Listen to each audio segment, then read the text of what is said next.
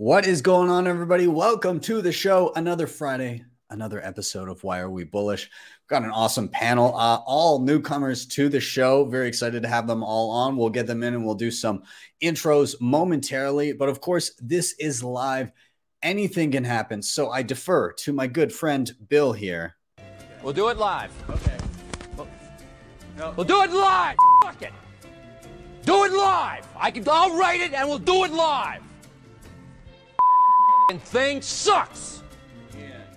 If you have not already, like, subscribe, share, all those things help a ton getting this content in front of more eyeballs. I am Ben with the BTC Sessions. This is your daily session.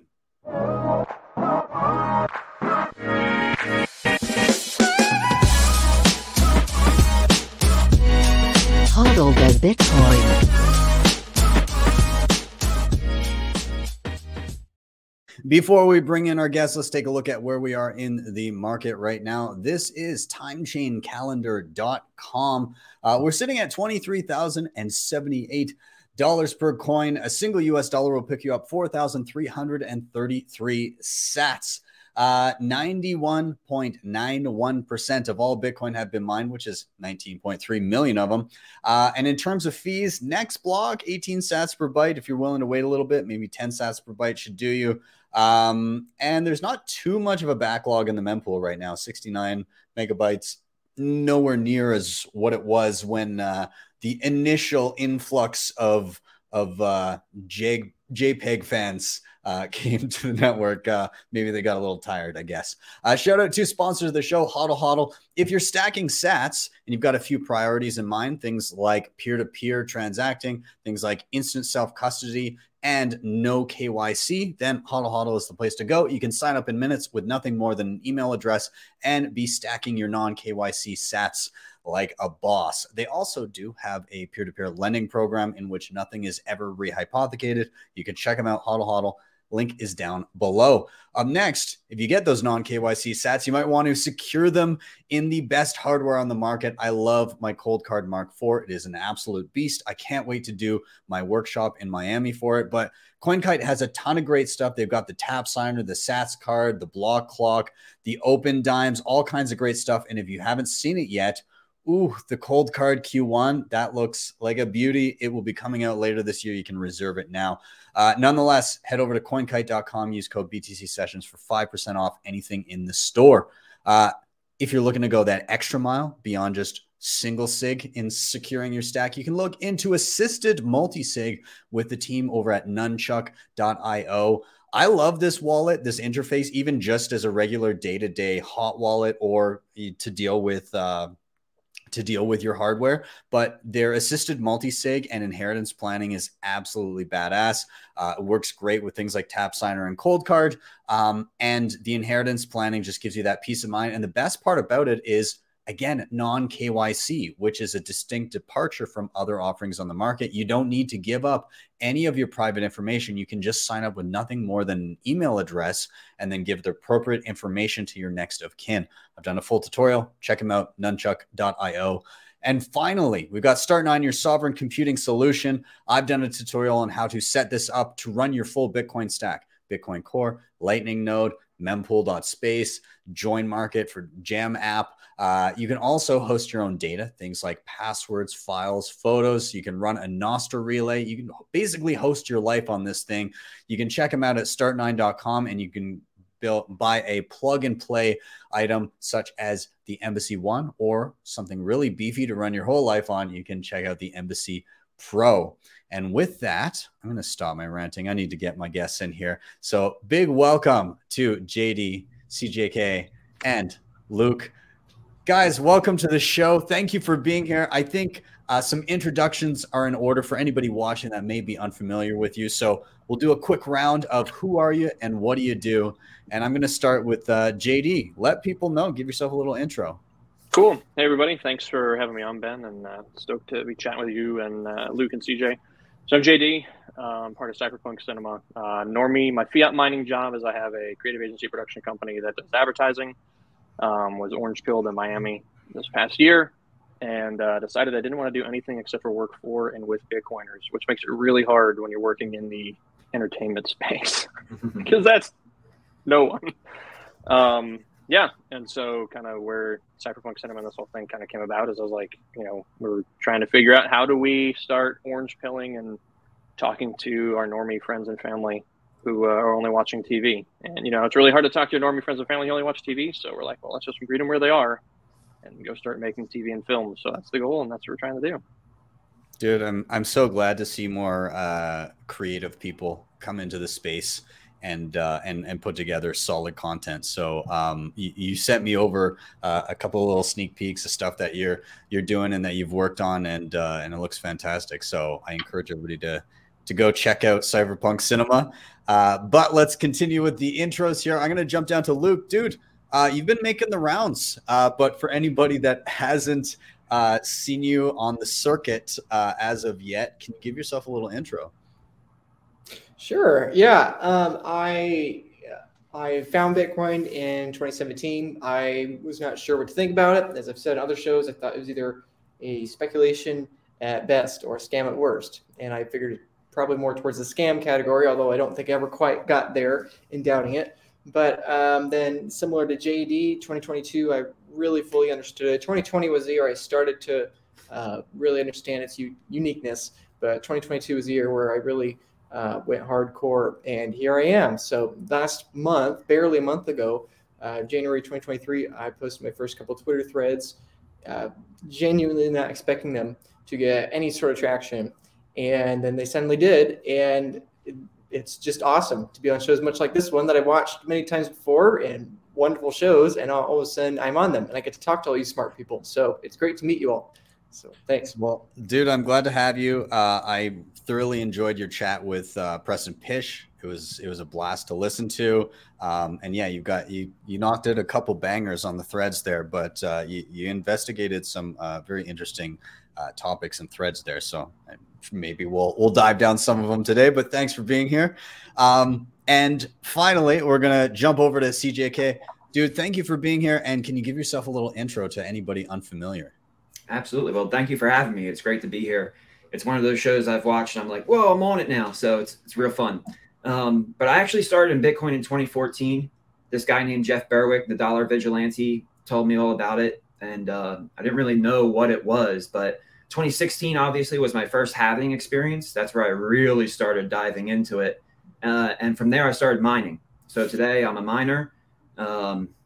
And I just believe Bitcoin is commoditized energy in the form of money. It is one of the least risky commodities to produce in the world. And that's because of Satoshi's design with the difficulty adjustment. It's just such an underappreciated asset. And I'm passionate about teaching people why it really is the most pristine form of collateral in the world. Awesome. Well, guys, I'm really excited to speak with all of you, all awesome guests.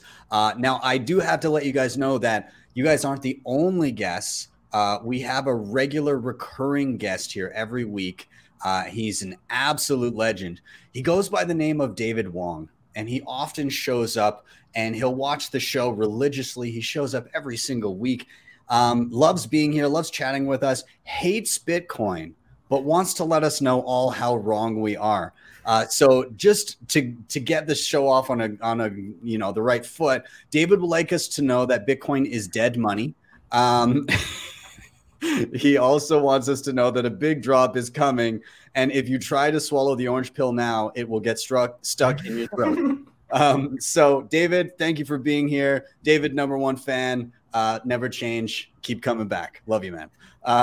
So anyway. Did you do a tutorial on David, like on eating a cold card? Because I don't remember that one. It may be David got it from some shitcoiner, but I didn't see that tutorial. I haven't yet. I don't know if he would watch it. I think if I put out like an XRP tutorial, I think that's more up his alley, but we shall see. Either way, David, welcome to the audience. Glad to have you. But let's kick off the show. Everybody watching, if you're unfamiliar, this is Why Are We Bullish? Really simple premise of the show. Each one of us comes with a reason why they're bullish. Something that we're excited about, top of mind, that we just want to discuss. And so the flow of the show basically goes, somebody's going to drop a reason why they're bullish. Then all together, we're going to riff on that reason. And then finally, we're going to rotate to the next person until we all get a turn. So reason, riff, rotate, simple. I'm going to get us started today. And I am feeling bullish on kind of the trajectory of Lightning at the moment. Now, I've talked about Lightning plenty of times. I've done lots of videos on Lightning in different capacities, but there's been a couple things just kind of this month that have kind of, caught my eye that I find very interesting in terms of how we deal with Lightning. You can kind of interact with Lightning in a variety of different ways. Obviously, there's the simple jump on a, custodial wallet of Satoshi type thing, download it, you start, and it just works out the gate. But, major trade-offs there. There's the kind of in-between options where you're effectively running a Lightning node on your own phone by downloading something. Everything's kind of automated and obfuscated in the background, but at the end of the day, you're holding your own keys, and this nice kind of in-between happy medium. And then there's the dive deep into the weeds, run your own Lightning node, establish your own channels, do all of the complicated bits, and really get in there and tinker. So a couple things that have come up recently, and one of them just this week. So this is from Blue Wallet. And so Blue Wallet was one of those really easy to use, everything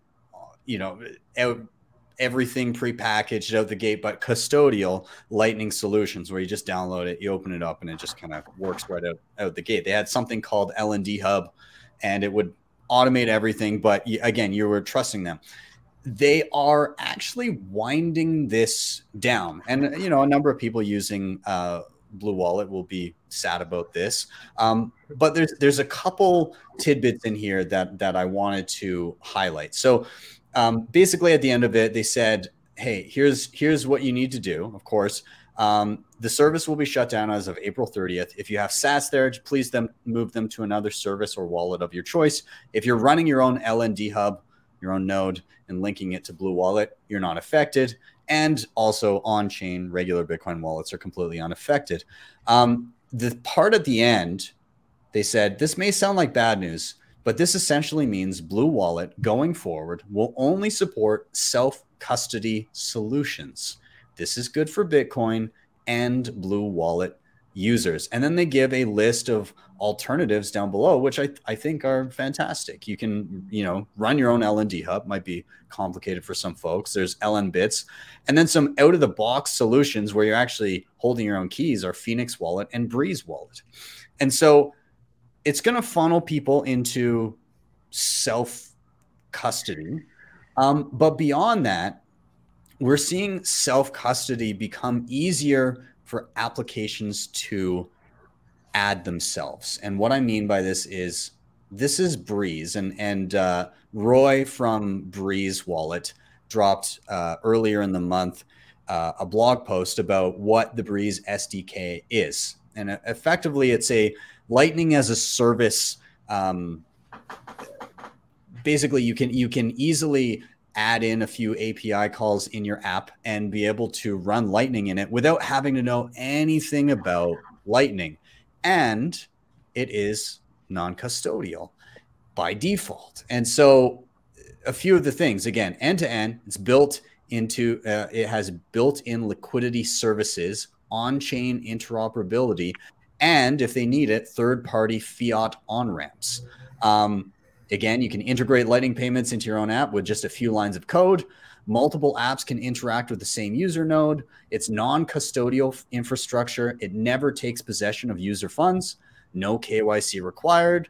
And it's global. And so basically, this is kind of the beginning of applications being able to say, hey, we want Lightning payments. We don't know anything about Lightning, and then being able to go to Breeze and use this SDK and just say, can we just integrate this right away? And the answer is now yes. And so now you get this experience where you're not leaning on a custodial surface to make something work. They're basically just helping with making sure that you always have the necessary inbound liquidity, that channels are established and closed when they need to be, and obviously they're going to take a little fee when they do that, but at the same time, it's still non-custodial Lightning, which is fantastic. Now, this is great. I do think that the custodial Lightning solutions are going to continue to be there. But I think there's a possibility that something could be integrated with them to make them so much better than what you get right now. If people decide to make the trade-off of custody, then I think it would be fantastic if we started to poke and prod and ask custodial solutions like Wallet of Satoshi to consider integrating Cashew, which is basically a Chaumian eCash. And so what this does is it allows, right now the way it works is if you say you want to use Wallet of Satoshi, while you don't have to sign up with any information, there's still like typically if you want to back it up, there's an email address associated with it. And in some way, shape, or form, whether it be IP address or whatever, Wallet of Satoshi needs to know like, hey, this user, even if we don't know their name, has X amount of funds. And we need to allocate those to them until at which time they withdraw to another Lightning wallet. With something like Cashew, which is, again, just kind of an open standard where you can basically build these Chaumian eCash.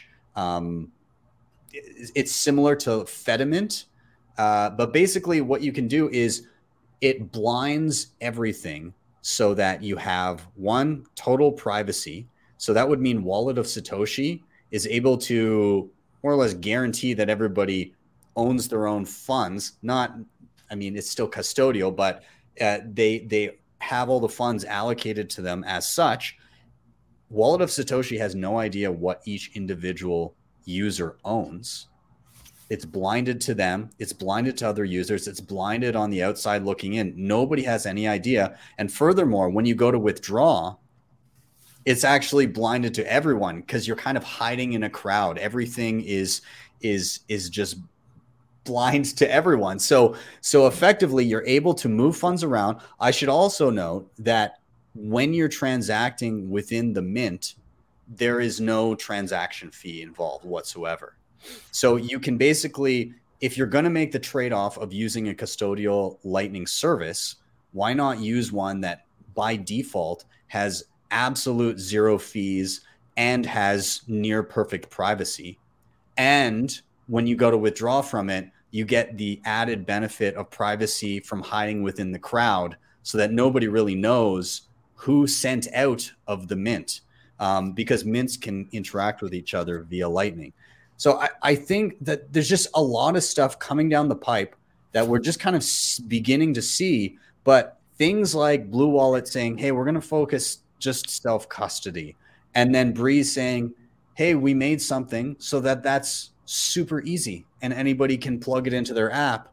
And then standards like Cashew using Chaumian mints to say, hey, if you're going to make a trade-off of custody, how about you get all of these other benefits at the same time? So at least it makes it a little bit more worth it. I think with a combination of all these things, we've got a lot of great stuff coming down the pipe when it comes to Lightning. And I'm super bullish about it. So I'm going to open it up there. I know it's kind of a dense topic, especially with the Chaumian eCash stuff. A lot of people aren't, including myself, aren't super up to date on what all that crap is. But I want to open it up to you guys and kind of get your take on what your experiences with Lightning have been, if you've already dove into Lightning, and kind of your experience with the change over time or where you think we're going. Anybody can jump in here. Feel free. I leave it to you. Yeah, I'll hop in if you don't mind, because I like to bring this back to like the level zero. This goes back to the original point I was making about how Bitcoin, it's more than just digital gold. We know that it's digital gold store of value, but it's transforming into digital collateral. And that's what you're seeing with these apps being built on top of Bitcoin that allow us to transfer value in between ourselves. Bitcoin is that collateralized asset in the background that facilitates those transactions of value between people and people. And this is just another example of how Lightning's really all about monetary velocity, right? It's about increasing the rate at which Bitcoin can exchange hands so that we can have that peer-to-peer network. And it's just one lens. It's one side of the binocular. The other side of the binocular is Bitcoin actually being a collateralized asset that's being borrowed against. So you can borrow against it and store value, or you can actually just exchange that value straight up. But we're seeing Bitcoin evolve from this digital gold to digital collateral. And that's going to unlock a whole bunch of different options in all of finance, not just peer-to-peer exchange. Yeah, I think you're totally right. There's again, these layers on top of the initial base. I mean, it's basically looking at what happened with gold, and because of the transportability and divisibility issue, we leaned on these paper representations of it, and with that came trade-offs. But here we're seeing, because the asset itself is natively digital, there's things that we can do that we couldn't do with gold. There are guarantees that we can give that we couldn't give with gold, in that if you have Lightning funds and it's not in a custodial service, you own the keys to your money. It's like you literally own that Bitcoin. It's just in a Lightning channel, which you own a portion of, as opposed to if you had a dollar bill back when it was pegged to gold. You had a dollar bill, but there was no guarantee that it was actually maintaining that peg, which we all know that behind the scenes, definitely that wasn't the case. But yeah, it's just a massive improvement, way better guarantees on what we had in the past. We hopefully have learned from that. So yeah, anybody else want to jump in? I think what's really interesting about like so many thoughts kind of come up on this, but I prior to this chat, I was talking with my parents, which will go into my thing bigger of why I'm bullish. But the current system is so wrapped up in the complexity, and it just continues to affirm for me why just Bitcoin in and of itself, but then this new Lightning layer, like how you can't stop the mind virus that is Bitcoin. You can't. Like, you literally, I was just looking at a chart the other day, somebody posted, and it was like, from that first transaction from Satoshi to Hal, it just kind of explodes. I can't remember who posted it, but going into what you're saying about Lightning, it's like it is that next layer, and it's coming for the banks. It's coming for us people. And it's like, if you're any politician with any sense whatsoever, you're standing on the tracks and you're about to get pile drived and just absolutely destroyed. And I know for us Bitcoiners, that's really freaking exciting, right? But the one thing for me that's just always been, and again, I'm a baby Bitcoiner, right? So I know that everybody's probably covered this ground before, but like just knowing that and having, some from family members in banking, it's like knowing how many people are shitting their pants right now. It just like makes me excited, but then it also terrifies me for people like my folks who, it puts more of an onus on, it's why I think what you're doing is so important, Ben, and what you're doing, Luke, and what you're doing, CJ, of like trying to educate people. It's like, not only are the people who are about to just get wrecked, as the financial institution standing on the track, everybody else is too. And so the fact that Breeze is trying to make this so simple is awesome, but there's still a shit ton of work to do. And so it's like, it's cool and it's exciting and it's terrifying. And all of those things are, for me personally, super motivating, but it's also just like, knowing how hard we have to press as Bitcoiners is just like, damn, like it's super motivating, but it's like, this is not going to be a quick road, but it definitely will be fun. Yeah, our work is cut out for us. That's for damn sure. Luke, I'm curious your take on this as well.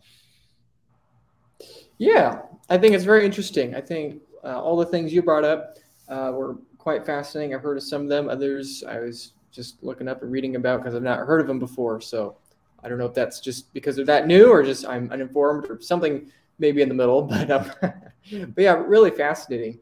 I think for the vast majority of people watching this are Bitcoiners, pretty much understand why this makes us optimistic. But I think for those watching that maybe don't understand, I'd like to kind of like bridge that gap to them really quick, because I think it's hard for us to understand when we're outside of Bitcoin why Bitcoin would be better than anything else. We can go to our local store and we can purchase anything with a credit card, debit card, or cash for that matter, and it works just fine. It's pretty much an instant payment, whether it's with a $20 bill or $20 of e-cash or your credit card and bank or whatever.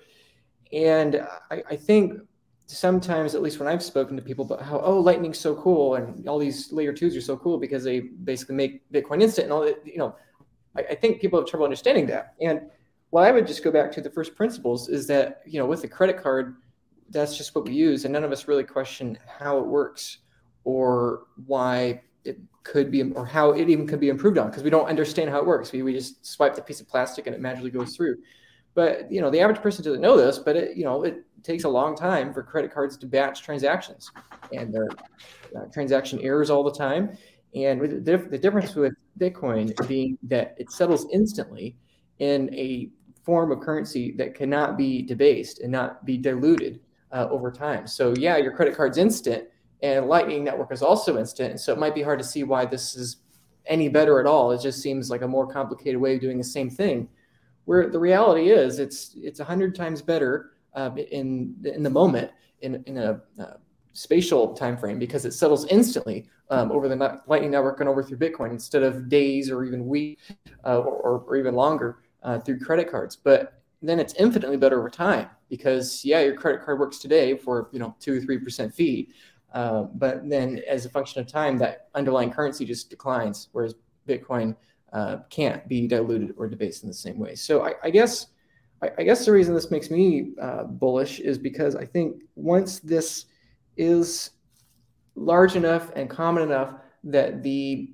difficulty for people to transition is no more difficult than just downloading a typical app on their phone. Because let's be honest, right now it is more difficult technologically for people to understand, or at least wrap their head around, or what to do, even though it's not really that difficult.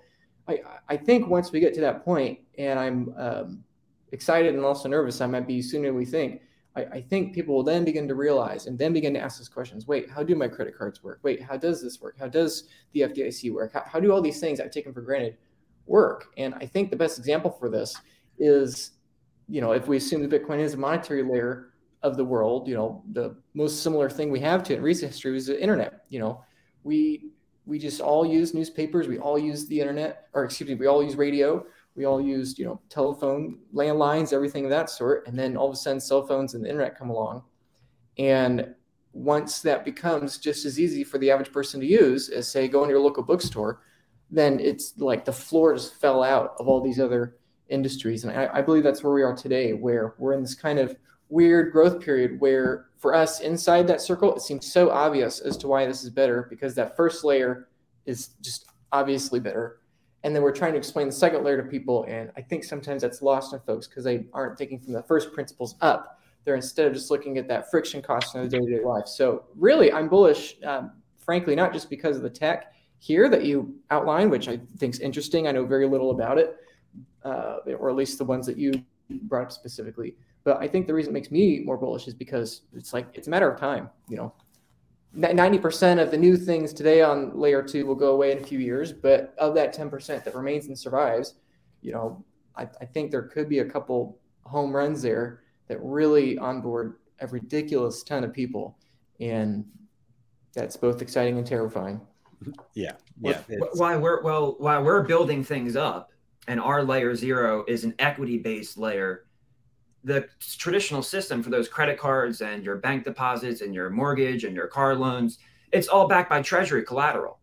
And treasury collateral is being devalued. It's deteriorating. The reason that these people are so scared is because they have to raise interest rates because they increased the dollar supply by 40% in 2 years. So they think raising the interest rates is going to fight inflation. But as they're raising interest rates, they're devaluing treasury collateral, right? As yield goes up, principal value goes down.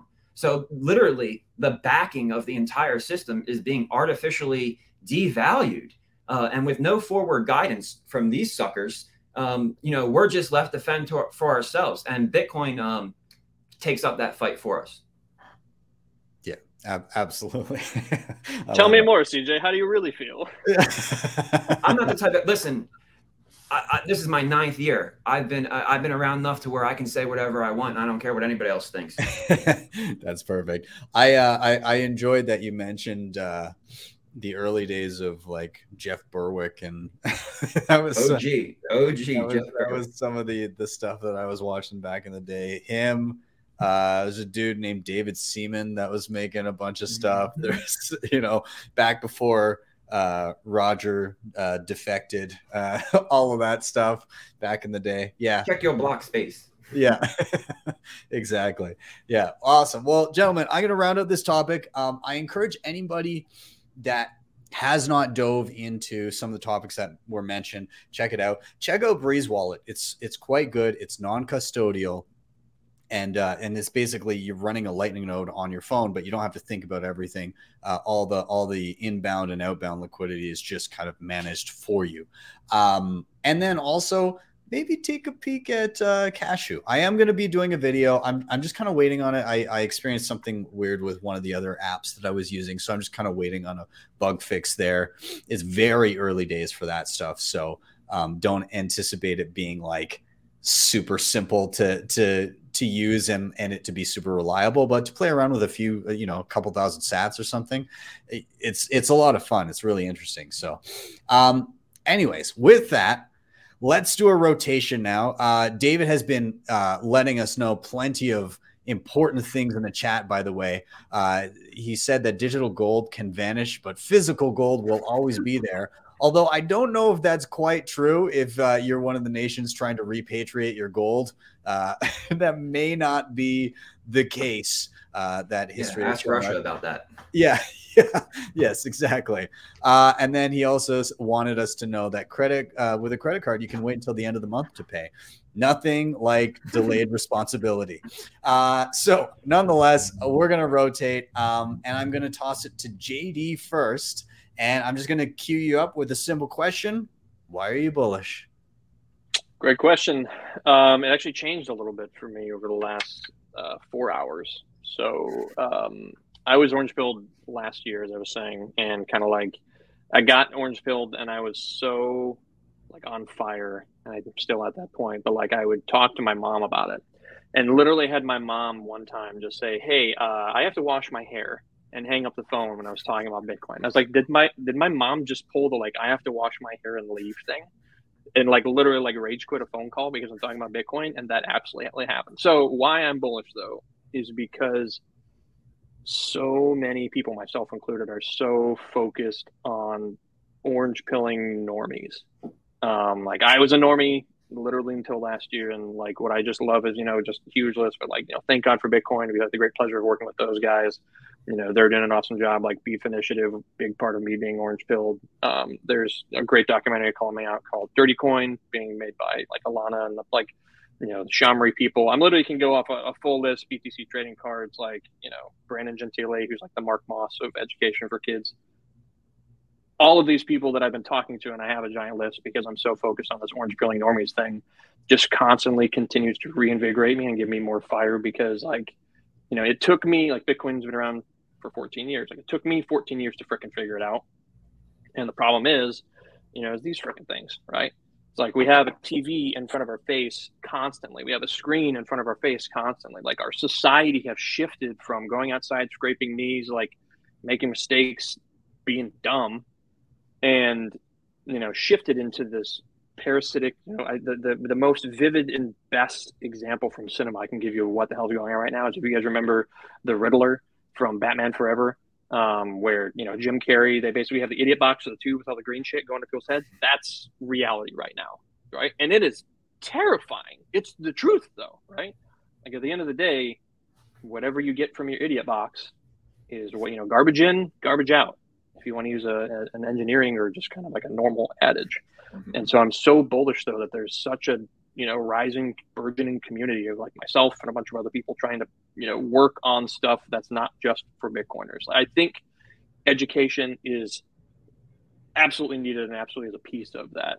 My personal gift, I would say, is not that. I can't be Ben. I'm not as attractive as Ben or anybody else on this call, so I definitely don't want to be. There's a reason I'm behind the camera for a reason. But the main reason for that is like I really want to continue to start pushing on the normie button where the normies are, because at the end of the day, where I'm going with this is my mom doesn't care about Bitcoin. My mom doesn't care about Michael Saylor. My mom doesn't care about Ben. My mom doesn't care about Swan. She doesn't care about Nat Burnell. She doesn't care about all these people who are doing Odell, kick-ass content. Sorry, I hope you can swear. You're fine. But but it's like that content, the quality of it, though, whatever, trust money, all these different amazing things that are really geared towards the Bitcoin community. They're trying to go mainstream, but it's like they're not focused on the aspect of like, I don't care if you understand Bitcoin. I just want to plant the seed. That's what I'm starting to see with a lot of different people. Brandon and I have been talking quite a bit. And, the whole goal is like, how do we start getting, because I have young kids, and it's like, how do we get to this point where at the end of the day, I appreciate that, whoever in our Roll Talk was this, but like at the end of the day, like, how do we start reaching the kids, right? Like Greg Foss is for the kids. Like that is so freaking top of mind and so important. And so like what I'm super bullish on is the fact that I'm just seeing so many people, and I get to be kind of a part of that wave of people trying to put their, fingers in the ocean at this point in time to try to, make a ripple in this giant freaking thing that is the world of everything. Because now I'm rambling, but the top line and the note behind the note is like, we can't break people out of the matrix. They have to break themselves out. But if we put it where they already are, we can find, my big thing is like Bitcoin needs a halo. Bitcoin needs a halo, right? And if you're not familiar with that adage or like where it's coming from, if you're around, around when the original Xbox came out, right? The original Xbox, my background is advertising marketing, would have sucked, and it would not have been a success if it did not have Halo as a video game. It had a tent pole thing. There's a reason why every freaking movie you see right now from Hollywood is Marvel, because it has an audience. There's a built-in audience in there, and they want to spend their money where they know it's going to work. That's why Hogwarts has been blown out in this giant thing, right? Harry Potter is so huge because of that. And so, the end of the day, Bitcoin needs a tentpole halo that, like, and Bitcoin is the halo, right? Like at the end of the day, like Bitcoin's the halo. It's going to win. I'm sure of it. And it's going to win for that reason. But how many people can we get on the life raft before that tipping point where the shit really hits the fan? That's what I'm really, really, really focused on. And that's why I'm so bullish that so many people are looking at the same thing I'm looking at, because at the end of the day, like, I just am almost finished with the mandibles, and it's also absolutely freaking terrifying. And I don't want to live in that world, and I want to make sure I can be positive. As few people as possible are living in that world. Yeah, so that's why I'm bullish. Absolutely. I love all the shout outs that you gave there. There's so many. I think all of the people that you talked about and plenty more are part of the reason why. And I'm sure, you're an example of this, but so many people are able to dive into this space and get such a deep grasp of things so quickly. Because that was not the case for me. When I came in, it was like years of tearing my hair out. I don't know how to do anything, just sorting through stuff. Oh, maybe that coin makes sense. Maybe that coin and going down these little, side quests of failure and then coming back to the main path and going, oh yeah, I guess that was dumb. I should have seen that coming. But there was no content. There was no kind of unified voice that had a cohesive message in and around what this is and what it can be. And that has changed a lot. And I think it's easy to see through that now. It doesn't take, as long as you get tuned into the signal at some point, it doesn't take very long before you start seeing, wow, everybody over here is very consistent in what they're saying and makes logical sense. And everybody over here keeps on having to change their message as Bitcoin adapts to do what they want to do, or as the things that they were doing implode. And so people get on this learning trajectory where even if they go a little off path, all of a sudden they get back onto the path briefly, and they're tuned right into just awesome signal. There's so much of it. One other filmmaker out there I got to give a shout out to, Max DeMarco, Pleb Music. He's been killing it lately, so really like that. And then the Freedom Money series with Odell is fantastic, and I thought of that because you mentioned the mandibles. I don't know if you saw this, but he just had the author on, I think today, Lionel Shriver. So she came on as a guest on the show. So I'm going to have to go and listen to that because I thoroughly enjoyed that book, even though it was a big downer. It was still quite good. Did you see that she was on there? I haven't seen that yet. I know Mills, who's part of that team, is freaking phenomenal. I love all the stuff that they're doing with that. And like, and also another great shout out is like Bitcoin Shooter Mike, like freaking, you know, just doing so many awesome things.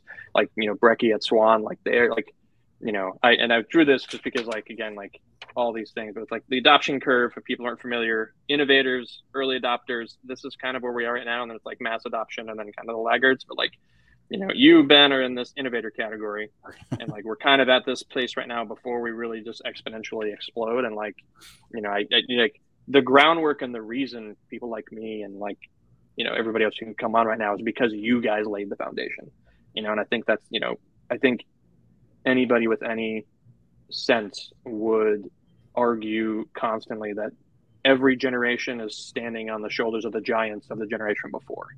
It's like, that's kind of like where we are. So thank you for your contribution. Like the fact that I'm even here as well. But yeah, like it's just, it's mind boggling and fantastic. And so that's why I'm bullish. There's so many freaking awesome people. Well, again, glad to have you here. And I'm sure I will be excited to see your contribution. And again, I mean, I basically just got to come in and test out all the cool shit that people built. And so, you know, like the only reason that I get to even host a show is because people are building incredible things that I get to test out and then show people how to use. So yeah, I mean, everybody kind of, I think everybody gets to Bitcoin and then starts trying to decipher how they can spend the most amount of time in and around Bitcoin, which is great. I'm curious to open it up to either CJ or Luke in regards to, again, this idea of content creation and Signal and the people that are kind of helping distill this for maybe the people that don't care about it yet. What are your thoughts there? Whoever wants to jump in. Yeah, I'm happy to. I think my perspective on that there is that, again, I'm just humble and grateful that I'm even here and that I've gotten a pretty decent following online, I guess. And even more impressively in a short period of time, which again is not to say that that's something great about me. It's just to say that it was shocking to me of how great the need is for Signal in this noisy world and how few people there are that are out there talking about it.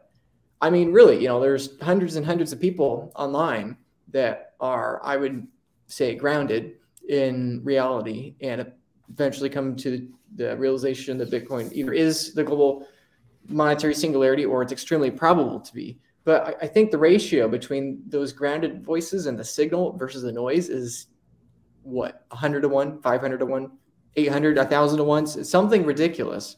With all the crypto folks and all the, you know, mainstream people on TV or, you know, but it's just very difficult. And I think that I think the best way to put it is that right now it has never been easier to learn about Bitcoin and why Bitcoin only and everything of that sort. However, I think a different way to put it would be that it will never be this hard again in the future. Like it's only going to get easier to learn. And I think that's what people struggle with. Again, going back to my earlier point before about how so much of this just comes to friction costs. And the average person, you know, perhaps is listening right now and they don't really understand some of what we're talking about. Maybe they understand parts and they find it interesting and they, you know, hopefully follow all of us on all of our socials later and learn more. But at the end of the day, it all comes down to friction costs for the vast majority of people. You know, most people don't know how the internet works.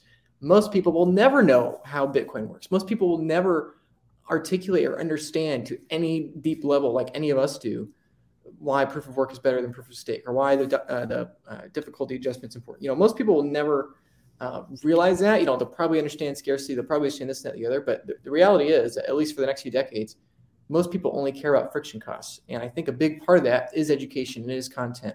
And so right now, I'm very excited in that it's still so early enough that if one is just speaking truth and doing it well and doing it articulately, it seems that they can get some following and help out a lot of people. Like for me, that's the most rewarding part. I've talked to so many people and been able to help them.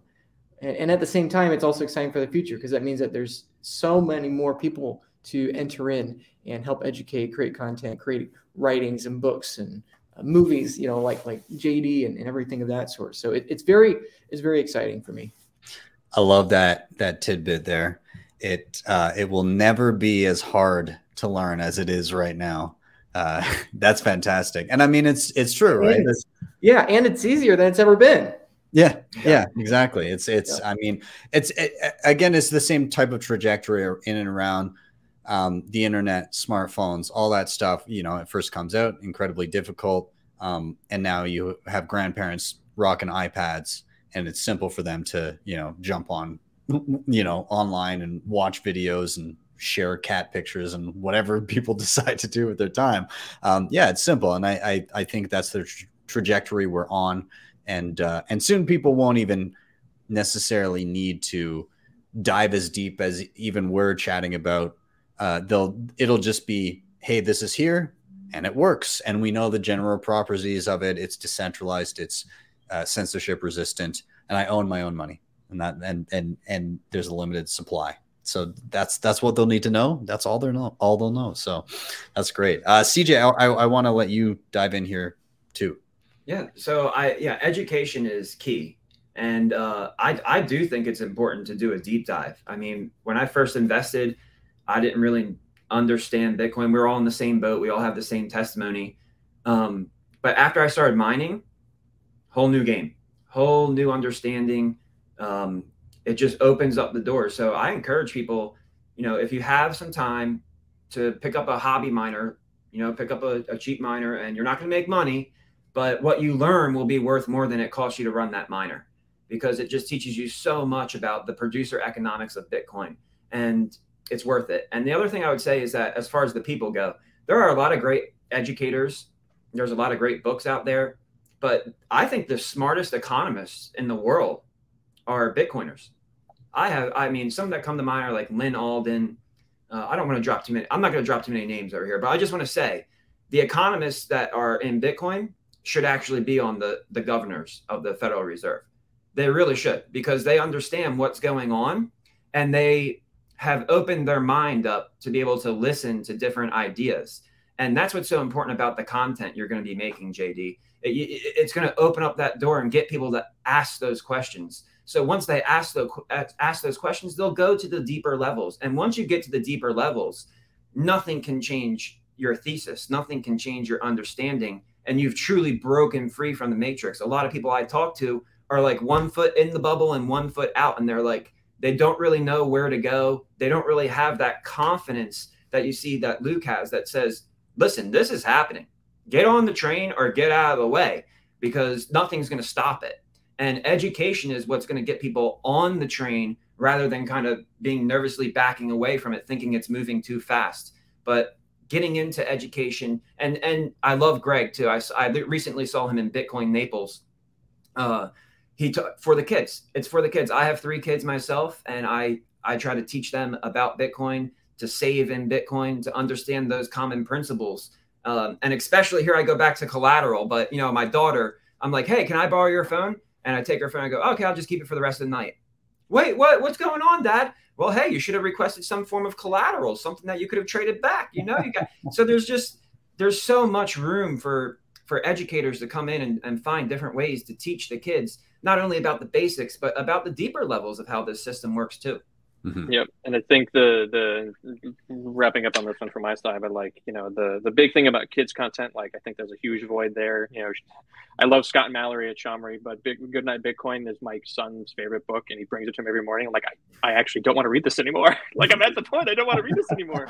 And so it's just so important. But I think the last piece on this, and again, the normie content piece, talking about my mom from before, started planting the seeds after I was orange pilled, would not shut the hell up about Bitcoin. And now, my wife is like, you should probably stop talking about this. I'm like, okay.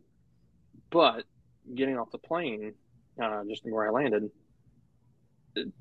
started just, again, still talking about Bitcoin, but kind of going into it. And finally, some of those seeds, it's been almost a year now, have started to percolate. And some of the things that I said have started to percolate. And like literally right before this call, I'm having the first conversation where I'm able to kind of start orange pilling my parents, which is insane. You know, Alex from Swan calls it the one-way door. And I know he says he found it somewhere else and I can't remember where he found it, but like, that's what Bitcoin is. Like Bitcoin is the one-way door that you can never go back. And it's, you know, planting those seeds. That's all I care about. There are too many great educators. I will never be one of them. So I just want to be a sower of seed, and they'll get to Luke, they'll get to CJ, they'll get to, you know, Ben, they'll get to everybody else. I don't care. I just want to plant seeds, and you guys can grow them. Could I add something to that? Yeah, go.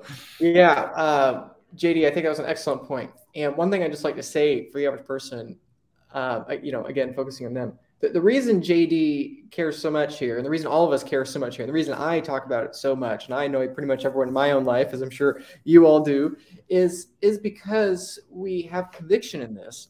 And our conviction, at least the way I would put it in my terms, is that I genuinely believe there will become a day, not in the too distant future, where eventually Bitcoin educated folks are in extremely short supply. And the demand for our perspectives will become so valuable that like we just might not have time. It will be so busy, it will be so dramatic. And the reason for that, you know, again, if we think back to the internet, you know, the average IT person, you know, basically IT has been completely understaffed for, you know, basically in perpetuity since the beginning of the internet, because the adoption curve of the internet has been faster than people are willing to go and get the education and go to school and do the proper learning. And like you've heard repeatedly already from everyone else in the show today, you know, it's taken all of us years. It took me about 4 years to really understand. It took JD until just 2022. You know, BTC sessions, you know, it took him a long time, you know, all four of us, it took us years to understand this. And because we've gone through that work, because we understand this takes time for our human brains to adapt, and we see how fast this is growing, you know, like I said, eventually this is going to become so mainstream that everyone and their mother is going to be trying to learn about this thing. And there just won't be enough people to help educate folks. And so we're trying, as JD eloquently put it, to plant seeds now so that hopefully more people can begin to learn before that curve becomes much more dramatic in everyone's average life. So yeah, that's the point there that I would like to make too. That's why we care so much. Yeah. There's only one place for those, Mike. Only one place for those. But yeah.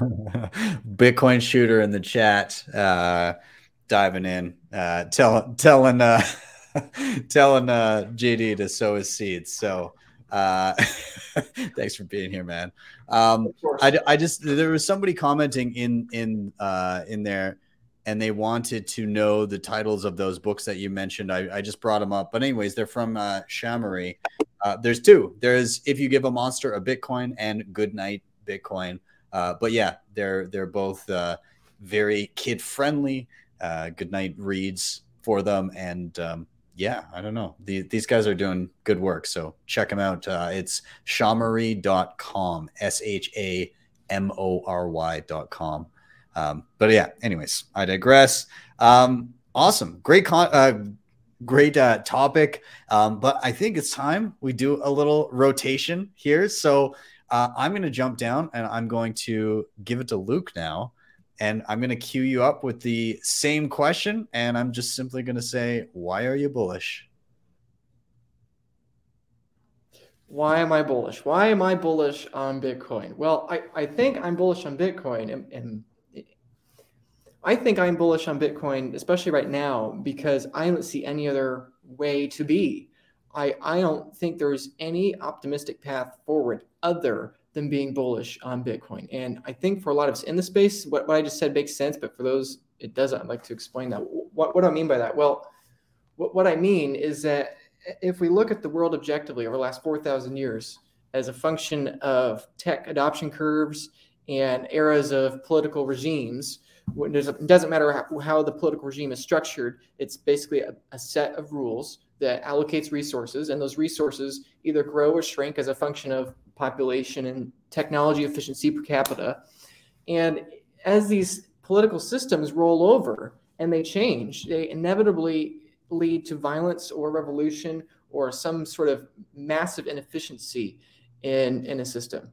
So if we could give 100 different examples of that, we could give Rome, we could give China and all of its dynasties, we could give all the powers of Europe, Portugal and Spain and the Netherlands and the British and the French and the Germans and on and on and on for hundreds of years, thousands of years. We have hundreds of examples of this happening. And if we just look at the world objectively and the world today, what do we have? Well, we have the U.S., the United States of America, and our native political currency unit, the U.S. dollar. And it's worked for a long time. It's worked for a very long time. However, most people don't realize that our rolling over of the eras of these regimes is getting shorter and shorter. One of the slides that really made a hit for a lot of people in my podcast with Preston was this chart of how the reserve currencies of Earth are getting shorter and shorter and shorter over time. And why is that? It's because technology gets faster and faster. And so where we are today is that people think the US dollar is immovable, and that's just not true. The US dollar, as you know it, is barely 50 years old. It's not old. We're using technology in our fast-paced world that is older than the US dollar. Like it's not old. We had one monetary system before 1913. Then we had the Federal Reserve come in. That created a sort of new monetary system with the Federal Reserve and the creation of the Federal Reserve. And then in 1944, you had the Bretton Woods Act. That was a new monetary era of the United States. And then 1971, that's a new monetary era of the United States. And yeah, sure, it's the same numbers on a piece of paper. It looks the same. It feels the same. But fundamentally, again, forget the friction costs that you deal with your everyday life. Even if that's the same, the entire system fundamentally died and had a rebirth in 1971. And we were in this new era. And now we're at 50 years. It used to be 1,000 years. Then it's at 100 years. Then it was 80 years. Now we're at 50, 52 years or whatever it is for the US dollar. And I don't know, maybe we have another 10 years, maybe we have another 20 years, maybe we have another 2 years. I have no idea. But if we just look at it objectively, it's like the only logical assumption one can make is that this political regime and this political monetary system eventually has to reset to what its true value is, along with every other monetary system in the past. It's as objectively obvious as saying that our technology has to eventually become outdated to new technology. And it's like, it's not bold. That's not, people keep saying I'm bold, that I'm this and that, the other. And I appreciate the compliments, but the reality is I'm not really that bold. It's like, it should be obvious that at some point in the future, things will change. And when they change, the thing that exists today inherently cannot coexist with the thing of the future. And so if we have that assumption that it's essentially obvious that the US dollar has to continue to decline until the moment where the floor basically falls out, as every other monetary open system has in the past, what's our base case assumption? Well, we could be optimistic, and that's wonderful, but it makes a lot more sense to be realistic. And I think the only realistic scenario here is that we will have some sort of major conflict. We had the World War II, 1945, it ended with the atomic bomb. That was a major, technological shift, obviously, in war. And then, of course, the Bretton Woods Agreement in 1944, that helped establish this era. And so we were in this beautiful post-World War II boom, where we've had this monetary era of this peaceful post-World War II era. But it seems to me, and especially now, people are freaking out about Ukraine and everything of that sort. But the reality is Ukraine is not the beginning of it. These wars have been escalating, especially in the developing world. And I'm terrified that they're only going to continue. They're only going to continue, and they're only going to probably continue to get worse as populations continue to grow and as technology continues to threaten the incumbents of the previous technological era, and as resources are reallocated between political jurisdictions. I mean, what is war? War is the collapse of rules in a given political system or a couple of political systems, and eventually those resources have to be reallocated, in a form of proof of work network to the political system that wins and has more guns at the end of the day. And so if we view that as the problem of our era, that we are in a problem, what is our problem? Our problem is that the US dollar is in decline. We know this. Our problem is that technology is threatening the bureaucrats and the technologists of yesterday with the future of tomorrow. And that's a good thing. But the reality is creative destruction has destruction. And so when you face people that have a decreasing probability of survival in the future, and you give them an increasing incentive to lash out against that probability violently, the probability of war only goes up. And now this time we have nukes and a horrible variety of other weapons. And so I really, again, when people say I'm bold for predicting things will change, and likewise people sometimes say I'm a doomsdayer for saying that World War III is probably inevitable if we go down this path. I don't really think it's that absurd. It's like we've had war for thousands of years. I think to magically assume that, that we're in the first globalized period since World War II. I think to magically assume that just because we're global now, it means we have no more war, and that's the extent of our reasoning. I don't think that makes a lot of sense. And so if that's the only path we have in this worldview, the only option I can think of is, well, what if there's a different path? What if there's a different worldview? Now, this is what Tesla envisioned in 1900, and this is what Jason Lowery, with his 400-page thesis, just put out. And one of the reasons he's one of my favorite Bitcoiners, even though he's arguably the most controversial person in Bitcoin right now, no matter what you think of his incentives or personality or character or whatever, that's irrelevant to the point. The point is, his entire message is that we are probably heading towards some sort of event where nation states and companies and people need to exert a brute force physical cost on each other. And that can either be kinetic in form of mass, aka guns and bullets and nukes, or that can be energy, aka the dominant proof of work time chain, the dominant protocol, and that's Bitcoin. And so why am I bullish Bitcoin? Well, I would say it's because the only optimistic scenario I can think of. Either we're heading towards some sort of major calamity, global crisis, where tens of millions, hundreds of millions of people might perish either directly or indirectly, or Bitcoin survives. And so, it's fine if you don't understand Bitcoin yet, and it's fine if you think it might fail. But I think if we're going to continue, or if we're going to assume that the 21st century is going to be bright, I think we have to assume that Bitcoin has to survive. And the exciting thing for me is that it appears ridiculously likely that it's going to survive. And I spend a lot of time trying to find ways it could die, because I want to eliminate those probabilities as fast as I can so that it can survive.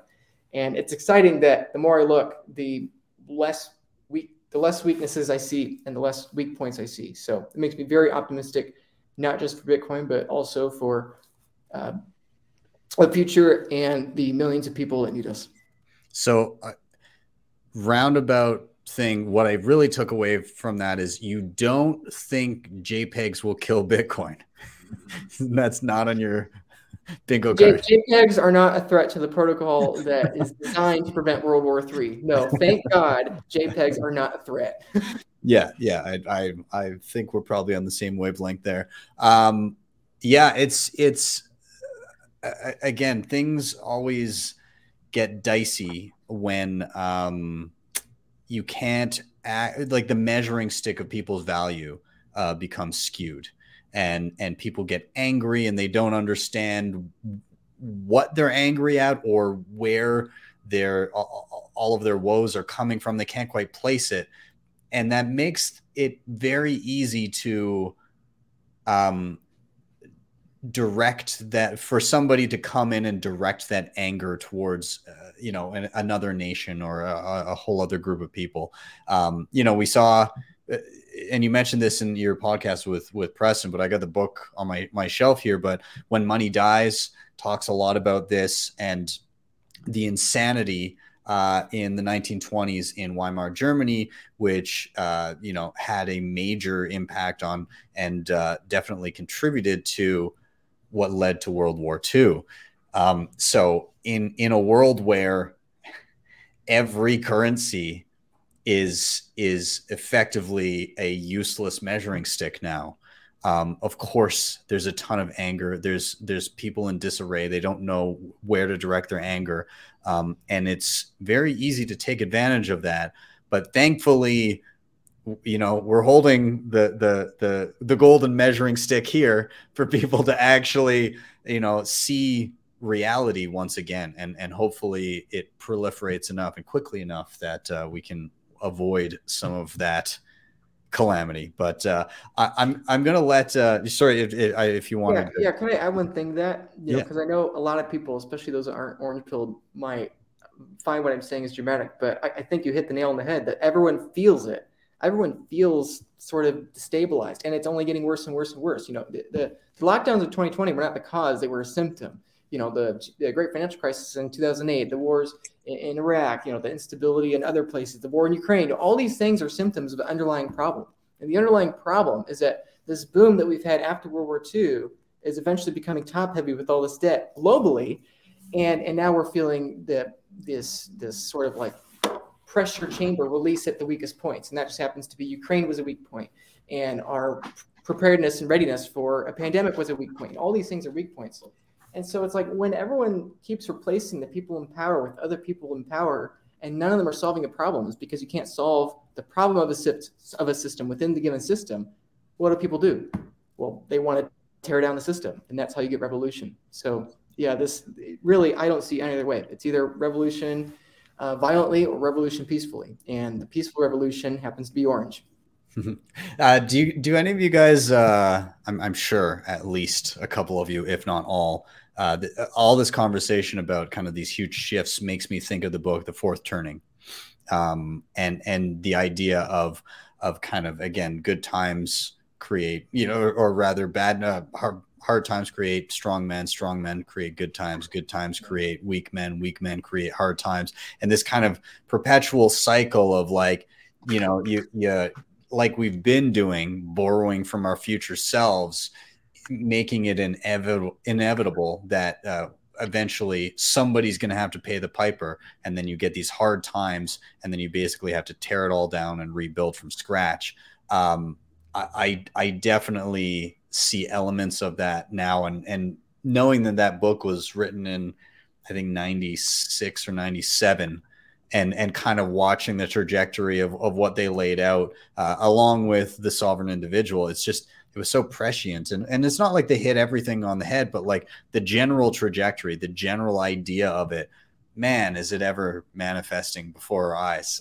But I'm hoping that, like you're alluding to, that Bitcoin becomes the thing that either breaks those cycles or at least smooths them over, because there's reason and reality, and it limits the insanity that we can lead ourselves down. So I want to get some takes from CJ and JD. Maybe I'll go to CJ first, and then I'll go to JD after, so that we can jump to CJ's topic afterwards. But CJ, comments?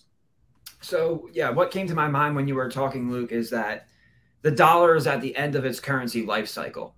That's really what's happening, and people are in denial of that. And we know we're close to the end because of that change of the measurement stick. That's what's happening here. When those dollars were first issued, they were a derivative of gold. They represented equity. And as you mentioned, in 71, when they changed that, they made a new system, and dollars became a derivative of debt, meaning they were representative of tomorrow's promise of production rather than yesterday's proof of production. And when they did that, they kind of opened Pandora's box. And that really is what allowed the government with the Fed to create all of this new currency. And the real problem is that they're creating the currency faster than the economy is growing. I'm not a Keynesian. I don't think modern monetary theory is accurate, but you can expand the monetary supply with the growth of the demand from the economy. That is possible. In other words, when gold was backing the dollar, there was still a credit market, but it was backed by equity. It wasn't backed by debt. You don't back debt with debt. And people now are starting to realize, wait a second, the reason we have this problem is because we're building debt products on top of debt products on top of derivative debt products, and we're levering up, right? So you have debt times 10 times 100, and now it's getting to the point where debt to GDP is beyond. And for people who don't know what that means, that just means we've spent so much money that if we took all the money that the world can produce in 1 year, we've borrowed more than that. We've created more money than we can ever pay back. And what happens is, as they create more and more of it, that currency loses its purchasing power. So it's a very basic concept that even my children understand. When there's more of something, it's worth less. When there's less of something, it's worth more. And they've abused that power. And Bitcoin takes away that right for them to abuse that power. It takes away the ability for them to abuse that power. It brings us from the debt-based system back to an equity-based system, but with the complements of gold that we were talking earlier, where it's portable, settlement is quick and fast and cheap and easy. And it truly is a technological advancement. So I love what you said. You're like, I'm not being bold. I'm just being honest with you. You're talking about old paper technology. You write shit down or you email people. Come on now. It's all digital. And that's where this is going. And Bitcoin is going to allow us to do it instead of having to trust the government and bankers to do it. And that's what I want people to wake up to. That's the hope behind your kind of probability, is that the probability is things are going to get better, not worse, because we're going back to an equity-based system, and we're forgetting about these debt-based lies that we were told were going to work and ultimately did not. Absolutely. Luke, I don't know if you want to throw in anything there, but I'll toss it up. Yeah, go ahead. Yeah. I think that was great. I guess, just to add on to that, like what you said, that the email versus the paper was really funny to me, because it's like, in hindsight, it's so obvious. And my first thread was really about this. It's about how we have less in common with the future than we do with the past. And that was the first one that really blew up. I think because I put it in such a way that makes it seem so obvious that Bitcoiners really liked it, because it's like, oh wow, this is obvious. And a lot of people that aren't Bitcoiners, or at least yet, also liked it, I think, for that reason. So anyway, just like CJ said, it's like email versus paper. It's like, in hindsight, it's so obvious that the future has to be different. And so the world as we know it is going to end one way or another. So it's just a matter of how we choose it. So yeah. JD, I want to toss it to you. Thoughts on what's being discussed here? 3 quick things. I want to not attack. That's the wrong word, David. But I want to talk about David's last thing. If 8 billion people go for 21 million coins, the price will inflate and cause suffering for many. I thought that too, David. I actually absolutely thought that. And BTC pins totally rocked my world with this quick notion of this. At the end of the day, technological advancement doesn't happen equitably. Doesn't. At the end of the day, somebody had the radio first, somebody had the wheel first, somebody had refrigeration first, salt, etc. Doesn't happen all at one thing. But what Bitcoin does, which is freaking amazing, if you have a software engineer, and that software engineer is in, say, India, for one sake of argument, or somewhere in San Francisco, wherever. When we go to a world where you're paying that software engineer in India 100,000 sats, and you're paying that software engineer in San Francisco 100,000 sats, guess what? Both economies get freaking better. That's fucking cool. Part 1. The entire world wins. It's awesome, right? Like, that's so freaking cool. It's terrifying, but at the same time, it becomes a meritocracy again for all, which I would argue is not a bad thing. Second thing, I love what you were saying about the whole reset thing, right? Like, at the end of the day, we don't have good language to talk about this reset that's coming. The floor is going to fall out. And I think what's crazy about the floor falling out, though, is like, I'm like, how do we talk to these Zoomers who don't get it? And I think an interesting thing we can tell for Zoomers is like, hey, you know how when you respawn, you lose all your shit? That's what's coming.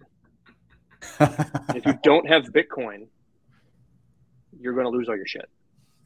Third thing, and the last thing, when I got here, this is my room, actually. This is my room. Like, I'm not normally in my room. So this is my room, like, back at my childhood home. And I was going through a box that I've never gone through. It's literally been on my shelf for a lot of years. And I found this. This is the military missile, MI missile. People don't know, MISSAL. So my grandfather was Catholic.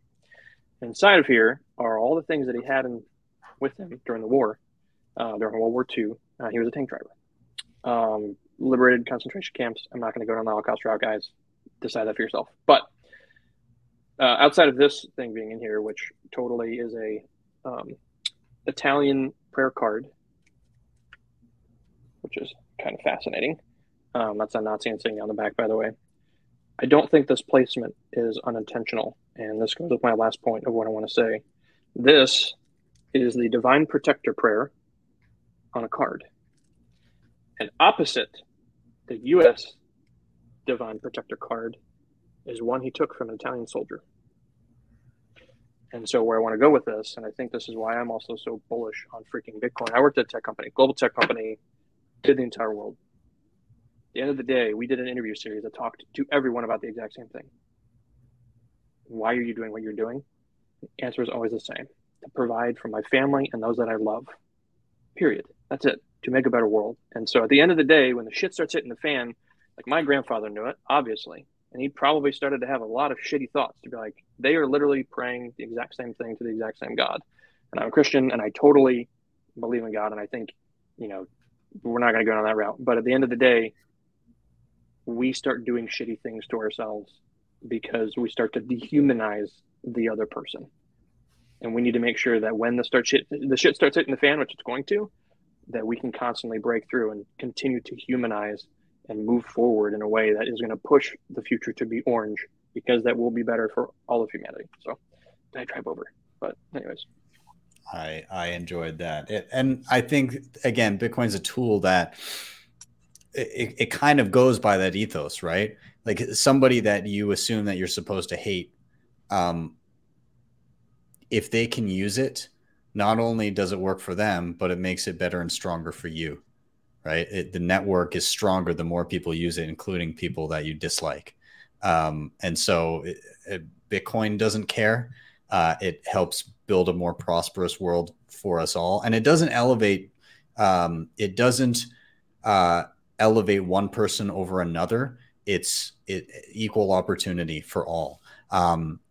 To your earlier point, you were tagging on to something that David said about if 8 billion people go after 21 million coins. I think there's a little confusion in and around the economics there, because at the end of the day, if you have a limited supply money, and even if you're late to the game, the demand of somebody wanting that and more, and everybody starting to use that, if it results in like a mild deflation because hopefully our population continues to grow and we continue to innovate and be able to create more with less effort, that just means that the money that you do save can purchase more. And I mean, I don't think anybody or outside of like Paul Krugman and the merry band of economists that we have guiding monetary policy these days, but outside of those people, there's not too many people that you would say, how horrible would it be if tomorrow your dollars that you had in your bank account could buy more stuff? Not many people are going to look at that and go, oh, that would be just awful. I would hate if that happened. That's a positive thing. And the idea of actually saving for the future is also a positive thing.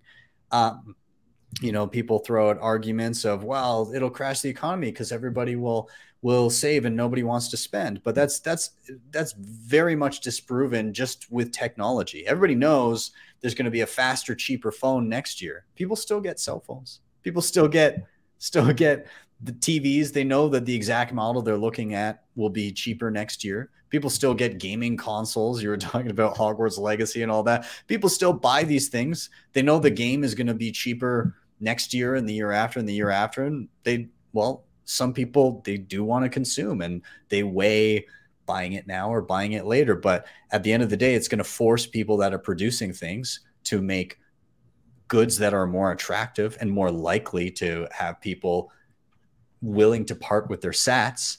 And then if it's not good enough, you'll have the trinkety garbage that you see on our store shelves today begin to disappear because nobody's buying it. And you'll also have people saving for their future, and their savings will actually increase in value over time, and they won't have to gamble with them just in the hopes of making it through retirement. And I think that's a beautiful thing. I think a lot of people wouldn't be mysteriously angry at the world if that was the case. If you could just be good at something, earn some money, and just spend less than you earn and have savings, and you're probably okay. Well, can I piggyback you real quick on that? Yeah, because it's such a bad fallacy. Look, when you have people chasing trillions and trillions and trillions of dollars, that's what's happening with what you're saying. Oh, if 8 billion people chase 21 million, then bad things are going to happen. No, if 8 billion people chase 350 trillion and then 500 trillion and then 1 quadrillion, that's when bad things happen. Because, see, that system is designed to extract value from the people, whereas Bitcoin drives value back into the economy. You were talking about being convinced to spend your savings. versus just being forced to spend or invest. That's the real thing here. Being a producer that has to convince somebody that they want something based on the quality and the use of what that object that they're producing can build, versus right now it's just like made in China dollar store shit, right? I mean, that's really what it is. So you prove your own point by making that comment, which is when we flip and we reverse this to an equity-based system that can't be artificially expanded, more value will be driven back into the economy, not extracted from it. Yeah, absolutely. Again, it just, yeah. When you're trying to pass the hot potato, you make much worse economic decisions for yourself and your family. So, all right, we're gonna do a rotation. Actually, CJ, I'm gonna keep it with you. And again, Luke, thank you for the fantastic topic. But we're gonna jump to CJ, and I'm just gonna again cue you up. Our last time round. Why are you bullish? Take it away. All right. How can you not be bullish? Here's why I'm bullish. Number one, Bitcoin is commoditized energy in the form of money. What do I mean by that? Historically, to sell energy, you need demand and you need infrastructure, right? Infrastructure is very expensive. And that's why you see places like El Salvador where they can produce cheap energy. Why didn't they harness that volcano energy before?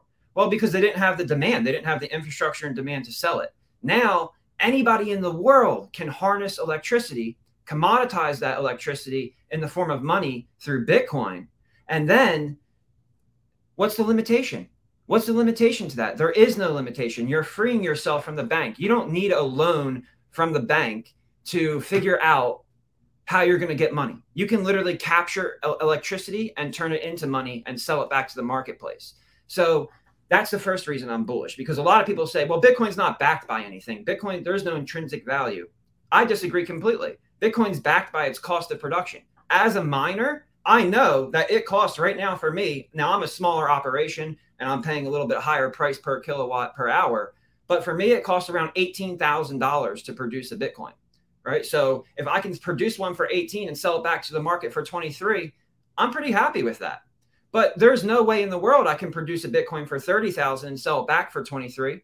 I'm going to go out of business.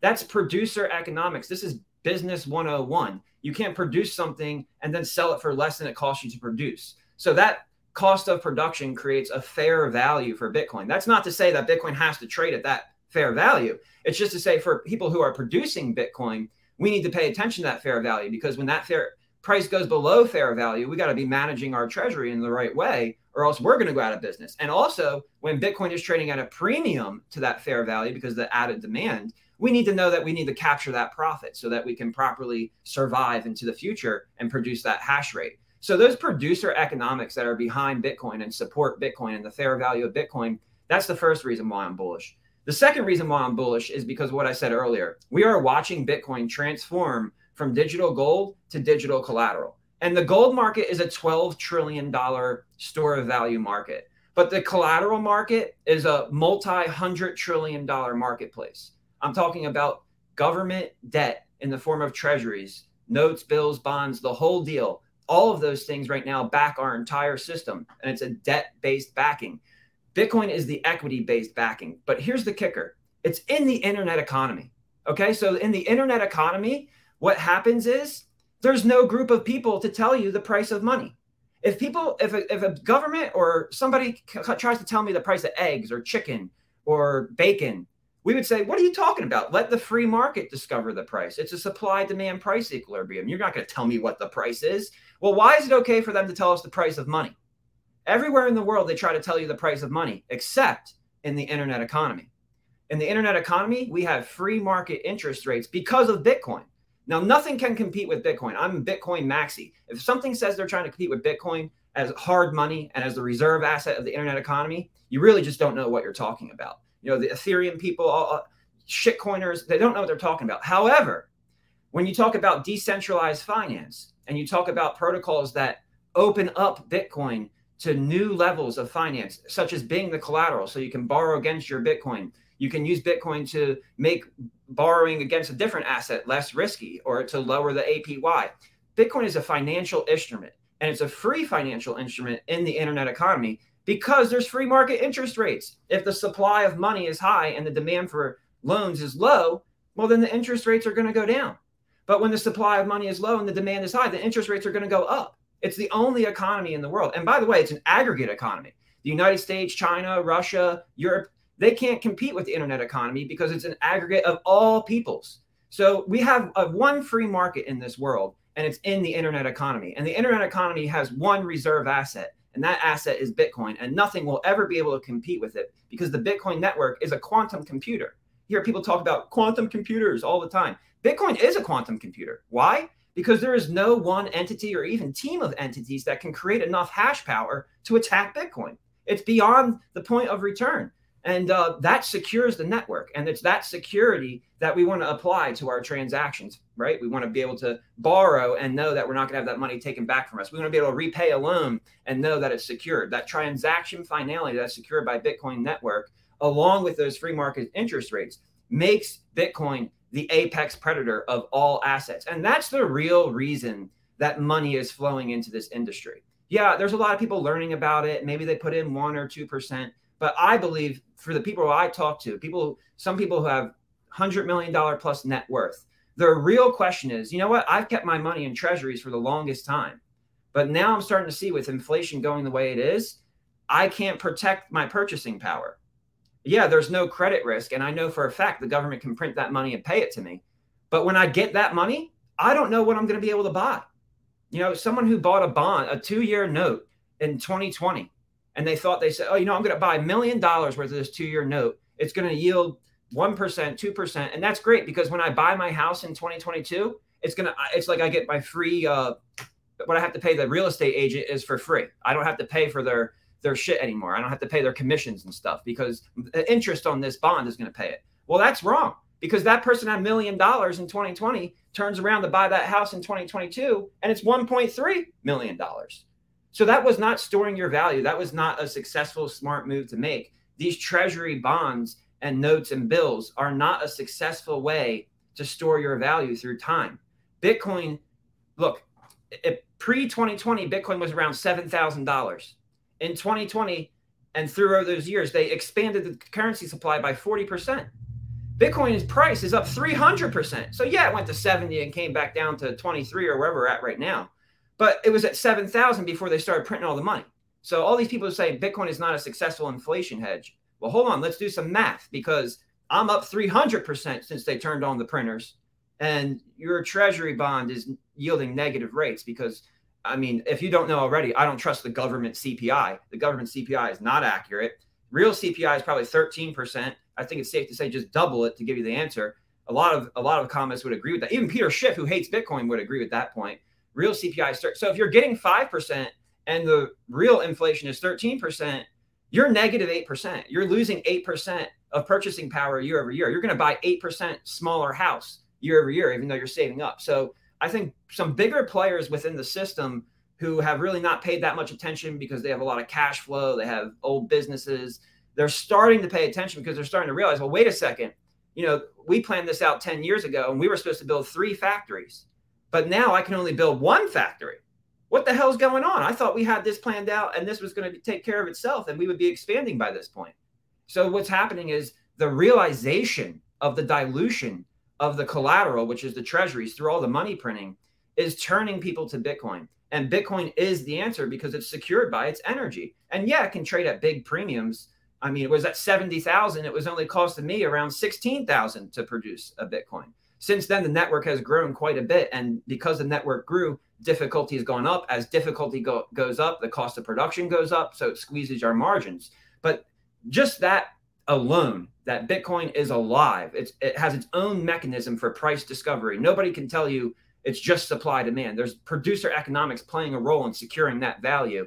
And then that the role that it's playing is not in the traditional system where I have to trust Citibank and Wells Fargo to custody my Bitcoin. I can be my own bank in a free market internet economy where interest rates are determined by supply and demand and free market principles.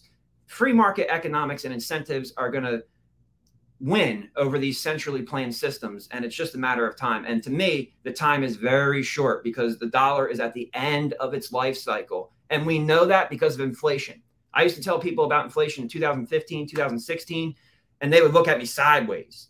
right? And then they finally came back in 2021 and they were like, hey man, what you were saying about you were wrong, but you were right, because you were just way before your time. And now, you know, people listen, they're like, oh yeah, I know what inflation is. I see what's going on here. I understand what you're saying.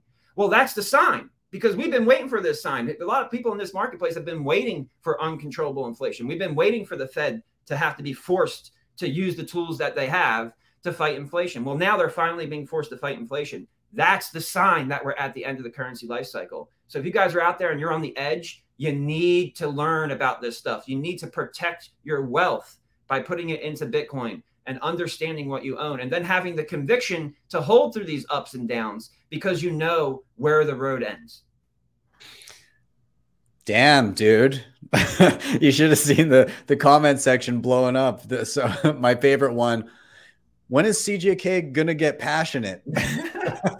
I'm sorry, guys. I'm a very passionate person, and I love Bitcoin because Bitcoin is freedom money, and Bitcoin cares about us. Bitcoin, you know, sometimes I lay in, you see that meme where like, does Bitcoin think about me? No, it doesn't think about you. But the way it was designed was so genius that it truly does protect your time and energy. And there's nothing else in the world that does that. And that's where my passion comes from. Yeah.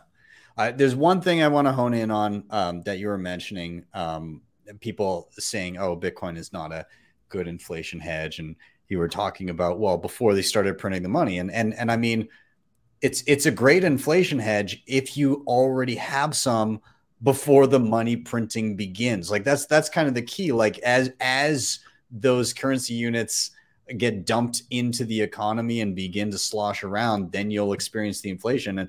And yeah, you're right. Like if you had it before that, you did pretty well. And the same can't be said of sitting in the stock market in a lot of instances. A lot of these you know, stocks that were pretty hot during everybody becoming a TikTok all-star of where to trade. You know, a lot of those things came down far worse than Bitcoin through that dump, as people realized that, oh geez, the Fed has crippled us with inflation, is now going to cripple us with the fastest rate increases in God knows how long. The other thing I just wanted to touch on really quickly, and I'll just a little tidbit. You were talking about, well, the network's grown a lot since you were producing Bitcoin at X per coin, and now it's a little bit different. We're about 4 blocks away from the next difficulty adjustment, which should be around 10%, I think. 10%. That's 10.05. It says. A horrible day. Horrible day. No, it's going to cut my margin. It's going to squeeze my margins big time. See, miners don't like difficulty adjustments, and we don't like the halving either. So you don't really actually even need inflation. Inflation is just a bonus booster. The halving is the catalyst to a new price discovery cycle, because what the halving does is it doubles my cost of production. Imagine if you're building a car for $20,000 and then you turn around to the marketplace and you're selling for $25,000, $28,000, $30,000. That's fantastic. But now, boom, there's a halving. Now it costs you $40,000 to build the car. Are you going to be able to sell it for 25 or 28 or 30? Hell no, you're not. You're going to have to sell it for more than it costs you to produce it. So if you think you're going to buy your Bitcoins from me after I paid double the cost to produce it, I'm not selling you. What am I, an idiot? I'm not going to sell you my Bitcoins for less than it cost me to produce it. So the halving, which doubles the cost of production for miners, that drives value into Bitcoin because it doubles the cost of production, which means it increases the fair value of Bitcoin. And that's why shortly after the halving, we go into a new price discovery cycle, because a new fair value must be discovered based on those supply-demand equilibriums. What did you say is your current quote-unquote cost of production for a Bitcoin right now? Around 18,000 right now. Around 18. So but I am a little bit smaller, and I'm paying a little bit higher of a price per kilowatt hour. So I would say the big boys are probably around 14 to 15. Okay. And then that cost of production effectively doubles next year around this time, somewhere in and around this time, within a month or two. Well, not effectively. Absolutely. Yeah, absolutely. It absolutely doubles. There's no avoiding it. You see that meme where it's like the guy standing there, he's all mad. You know, Bitcoin miners during the halving were like, oh, this is horrible. This is just, we got to sit down. We got to run the numbers again, boys. We got to figure this out. You know, investors though, they're celebrating. They're like, woo, all right, yeah, you know. And this next Bitcoin halving is so important. And I'll tell you why, because after the halving, Bitcoin will be the least inflated asset in the entire world. It will officially be harder than gold. Where right now we're about the inflation rate of gold and Bitcoin is about the same. The rate will be cut in half, and Bitcoin will be the hardest asset in the world. This is a really big halving coming up for Bitcoin, for it to establish its dominance as the best, hardest money in the world. Yeah. I want to get comments from the other guys here. I'm going to maybe ask JD first, and then we'll go to Luke. But JD, was there anything that you honed in on there that you wanted to tap on? I'm just loving the comments about CJ coming to dinner, and I'm just like, Jay Pleb, if you want to take him to dinner, I want to have him over the next weekend to try and orange pill my family. No, go ahead. I was just going to say, it seems like a whole bunch of people in the comments would love to have CJ over for an orange pilling session with their family. So, yeah. JD, you go ahead. I dish out orange pills, baby. I don't throw money. I throw orange pills. That's what we do. It must be a lot of fun to go to Vegas with you, just your like orange pill tic-tac shooter. Oh, my goodness. I went on a cruise with my wife. I just got back off the Norwegian Prima. I orange pilled people I played craps with. No lie. That's awesome. Told them why we were playing craps. It was a great experience. People are open to learning about these things because they know there's a problem. In 2016, people would look at me and be like, they'd be like your mom. They'd be like, hey, I gotta like dry my hair now. So they see it. Now people are like, hey, feed me, baby, feed me. Tell me what you got, because I'm starting to realize this. I'm making more money, but I'm buying less stuff. How's this happening? Yeah, when Luke was saying earlier about the whole like everybody feels like how kind of. Can you guys still hear me? I got you. Jumped to off of my AirPods because they don't last for the extended period of time. But no, working at a tech company. So I worked at a tech company, and my wife worked at a tech company, and like we used to say 1 year at a tech company is equivalent to 7 years in normal life. It's like dog years. It's just like crazy. So much stuff is coming at you. You're like drinking through a fire hose. And it was crazy during COVID, is like that feeling that we had in this tech company of just like all the shit is behind you and you're pushing it uphill was what the whole world was experiencing. And I was like, dang, like everybody's like, and some of the people just are not ready for that. Like a lot, there's a reason tech companies like, you have to reach a certain bar usually. And I definitely think I snuck into the back door, by the way. I don't think I'm smart enough to be at most of those places. But like, there's a reason that they kind of look for a particular, type A or just like random personality, because it's rough. Like it's not for everyone. It's also not fun when you're doing it day in and day out. And so I think kind of to what you were saying and just kind of landing the plane quickly outside of, I think somebody needs to make a super hard gold meme Bitcoin meme where it's just like shooting gold, because that's literally what I saw every time you said it can be harder than gold, is like just Bitcoin. Just anyways. I don't really have much more than that, because I've been taking notes for why everybody's talking about this. I think just the point that I would love to get back onto for people who might not be Bitcoiners was the point CJ made of why is it okay for them to tell us the price of money?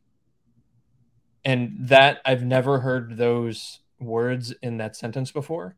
And that literally just stopped me in my tracks, in the same way just a lot of the other things that I've heard when I kind of went through the one-way door, because you're right. It's like, it's a question that's never been posited before. And I think that's one of the reasons why I want to make Bitcoin propaganda. And I'm very specifically calling it propaganda, because at the end of the day, that's what all of this stuff is.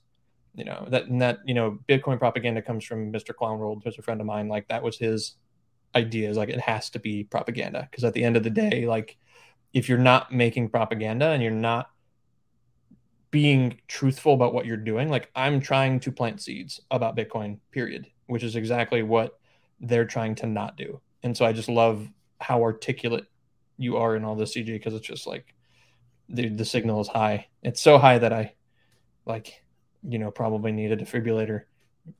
But yeah. Love it. Luke, Luke, I'll toss it to you as well. Do you want to hone in on anything that CJK was saying? I think everything he was saying is true. And I think the most important thing, or the most important idea that he said, was about how the people we talked to in 2016 are now open to it. And I think the reason for me that is the most important is because I think human brains, we tend to think of things in a linear fashion. We assume that the rate of change in the past is the same in the future, or vice versa. We think the future has to act a certain way, so that's how we assume how the past was. But I think most people don't really appreciate exponential curves. One of the things CJ mentioned was inflation. How inflation has gone from 2%, all the way up to 8% at one point. And I think most people, they look at that and they're correct to say, oh, that's a problem. But they're incorrect in realizing how serious of a problem that is, especially when they understand the reason why. This is not the 1970s. This is a really different reason, and we all can feel it. But then also the data shows it's a completely different reason. And also, political theory says it's a different reason. But that aside, most people see 2% go to 8% inflation, and they think, oh, that's really bad. Next time it might be 16%, because, or no, it would go up to 14%. If we went up 6% last time from 2 to 6, or 2 to 8, maybe we'll go up another 6% from 8 to 14. Ooh, that's really bad. That's really scary. It's like, Luke, no, the next iteration. 1 second. I'm sorry, because it's such a good point that you just made. Inflation actually did go to an all-time high, because if you use the same CPI equation they used in the 70s, it was at an all-time high.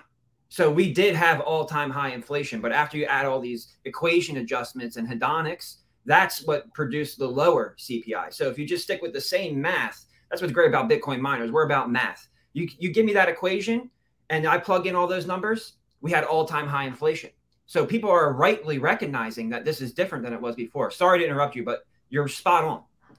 Yeah. It's different because you're correct. The 1980s version of CPI actually has been higher this time than the previous time, but also the reason is different. Interest rates are very different. As you well put it with the treasury market, that's very different.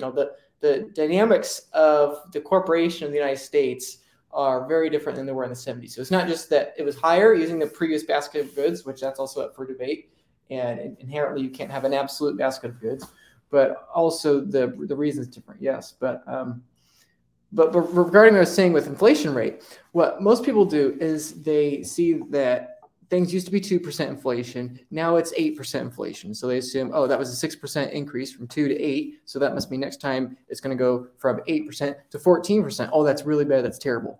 But what people don't realize is that wasn't an increase of 6% from 2 to 8. That was an increase of 400%? 300, 400% or so to go from 2 to 8. It's like, okay, 2 times 4 is 8. What's 8 times 4? That's 32%. That's not a prediction of what it's going to be next time. We'll make that abundantly clear. Accurate. But the point being that people are so bad at understanding exponential trends, and people feel stupid. It's like, I don't understand what's happening. And feel dumb. It's like, you're not dumb. Your brain is trained your entire life to think of the world as a status quo in linear terms. One day is one day, 1 week is 1 week. Days don't get more exponential, or the hours of the days don't get more exponential.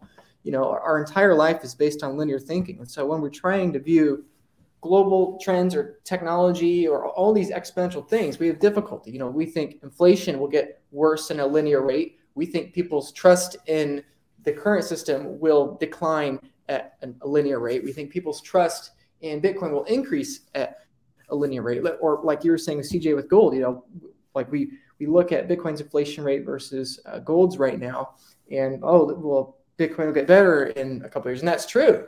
But in addition to that, people don't realize that the inflation rate of gold only can increase at an exponential rate as technology gets better. There is so much more gold in the oceans than there are currently mined. There's so much more gold in space than in the oceans. And we don't even have to get to those dramatic lengths. There's already a lot of gold in the earth left. It's like as technology gets better exponentially, the rate of gold dumping onto the market also has to go exponentially if gold were to survive as a store of value. And so, like I was saying earlier with Bitcoin education and how it's never been easier to learn about Bitcoin, and it'll never be this hard again to learn about Bitcoin, I would say the same thing applies with every other exponential trend, that gold's inflation rate, more or less, has never been higher, and it's never going to be lower again. Or likewise, Bitcoin's inflation rate has never been lower, and it's never going to be this high again. Or people's trust, the ratio between people's trust in the don't trust or people's belief in the verification system that is Bitcoin versus the complete trust and fiduciary system of the Federal Reserve and treasuries and debt-based markets. that ratio has never been as dramatic as it has now, and it's never going to be this small as it is in the future. And so that's really why I care about it now, because like I was saying before, I do believe there's going to be a day where there will not be enough Bitcoiners or Bitcoin education to educate people. And there's a lot of information right now because the ratio is very good. Most people still don't care. Most people think it's dead. Most people think the FTX thing had anything to do with Bitcoin, and they're ignoring it. But the reality is we're going to go back to all-time highs in, U.S. political currency units, U.S. dollar, probably sooner than people think, $60,000, $70,000 or so. And eventually a day is going to come where it just starts going up, or more accurately, the dollar just starts going down, and people realize, wait a second, this whole time it's been fiduciary trust. Why did no one teach me? And then it will dawn on people, and the demand for that, the demand for Bitcoin, the demand for Bitcoin information, and the demand to get out of everything else will never go up higher.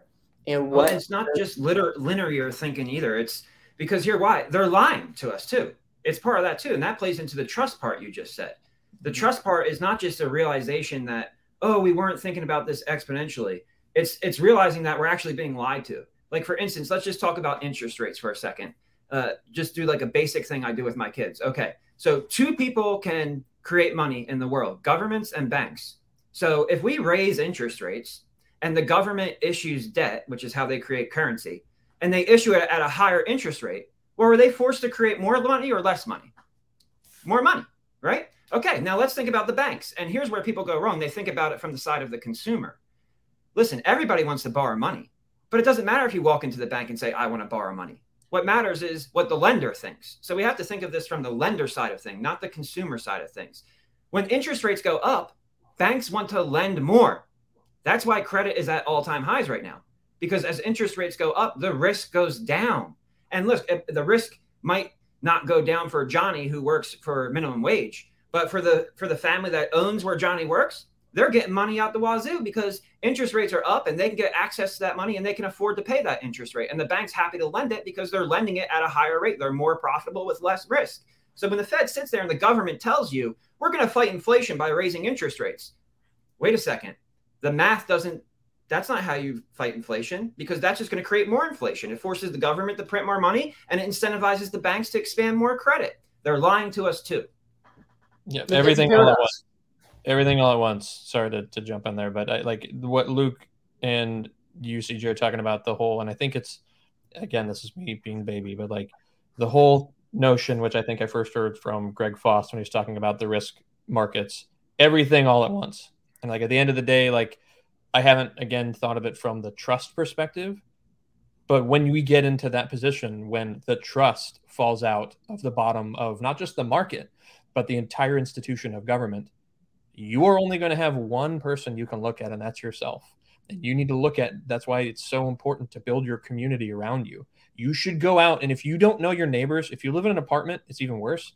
But like if you don't know your neighbors who lives above you, below you, next to you, whatever, and you cannot ask them for a cup of sugar, you need to take a long, hard look in the mirror, because when the shit hits the fan, you are not going to have any friends. And it's not because you don't have any friends. It's because everyone else is looking out for themselves in their circle. And if you're not in that circle, it's going to get real hard real quick. Yeah, absolutely. I think, and Bitcoiners are beginning to realize this and are beginning to build their own circular economies. I'm on a huge kick with that right now. I'm so excited because there's people in and around town that I've begun going to the meetups and everything. I have a guy in Southern Alberta that I stocked my freezer with beef from. He's a cattle farmer. I went the other week. I picked up a ton of eggs from a dude who has like 20 chickens, and I'm paying in Bitcoin. And it's a beautiful thing because exactly what you're saying. I want to, if shit hits the fan, I want to have the friends that I can reach out to and say, hey, you still got some eggs? You got some beef that I could buy from you? I'm happy to pay you in Bitcoin. Like, and that will be the, I'm happy to pay you in Bitcoin part will be what grabs the attention as well. But also the relationships that you establish. So yeah, super, super important there. The other thing I just wanted to tag on to when you're the whole, they're lying to us thing that you were going down. I think the reason that people have such a hard time with understanding a lot of this is because the results of the actions often lag. In fact, they always lag, right? You know, when they pump 40% of the monetary base out of the Fed, you know, it's not like inflation happens right away. And then when inflation does hit, all of the pundits, they don't say, oh, it must have been that 40% of the monetary supply we introduced over the past couple of years. It's supply chains. And yes, okay, that is part of it, obviously, but that'll be the only reason. Or it's Russia. Russia did it. Russia is the reason for the, you know, Putin's inflation hike or whatever they were saying. And they blame you too. It's your fault. You're too successful. You know, you're too successful, and it's unbelievable because if you think about it, just from like the economic standpoint, and they're saying a successful economy, people with spending too much money is what causes inflation, instead of creating currency units causing inflation.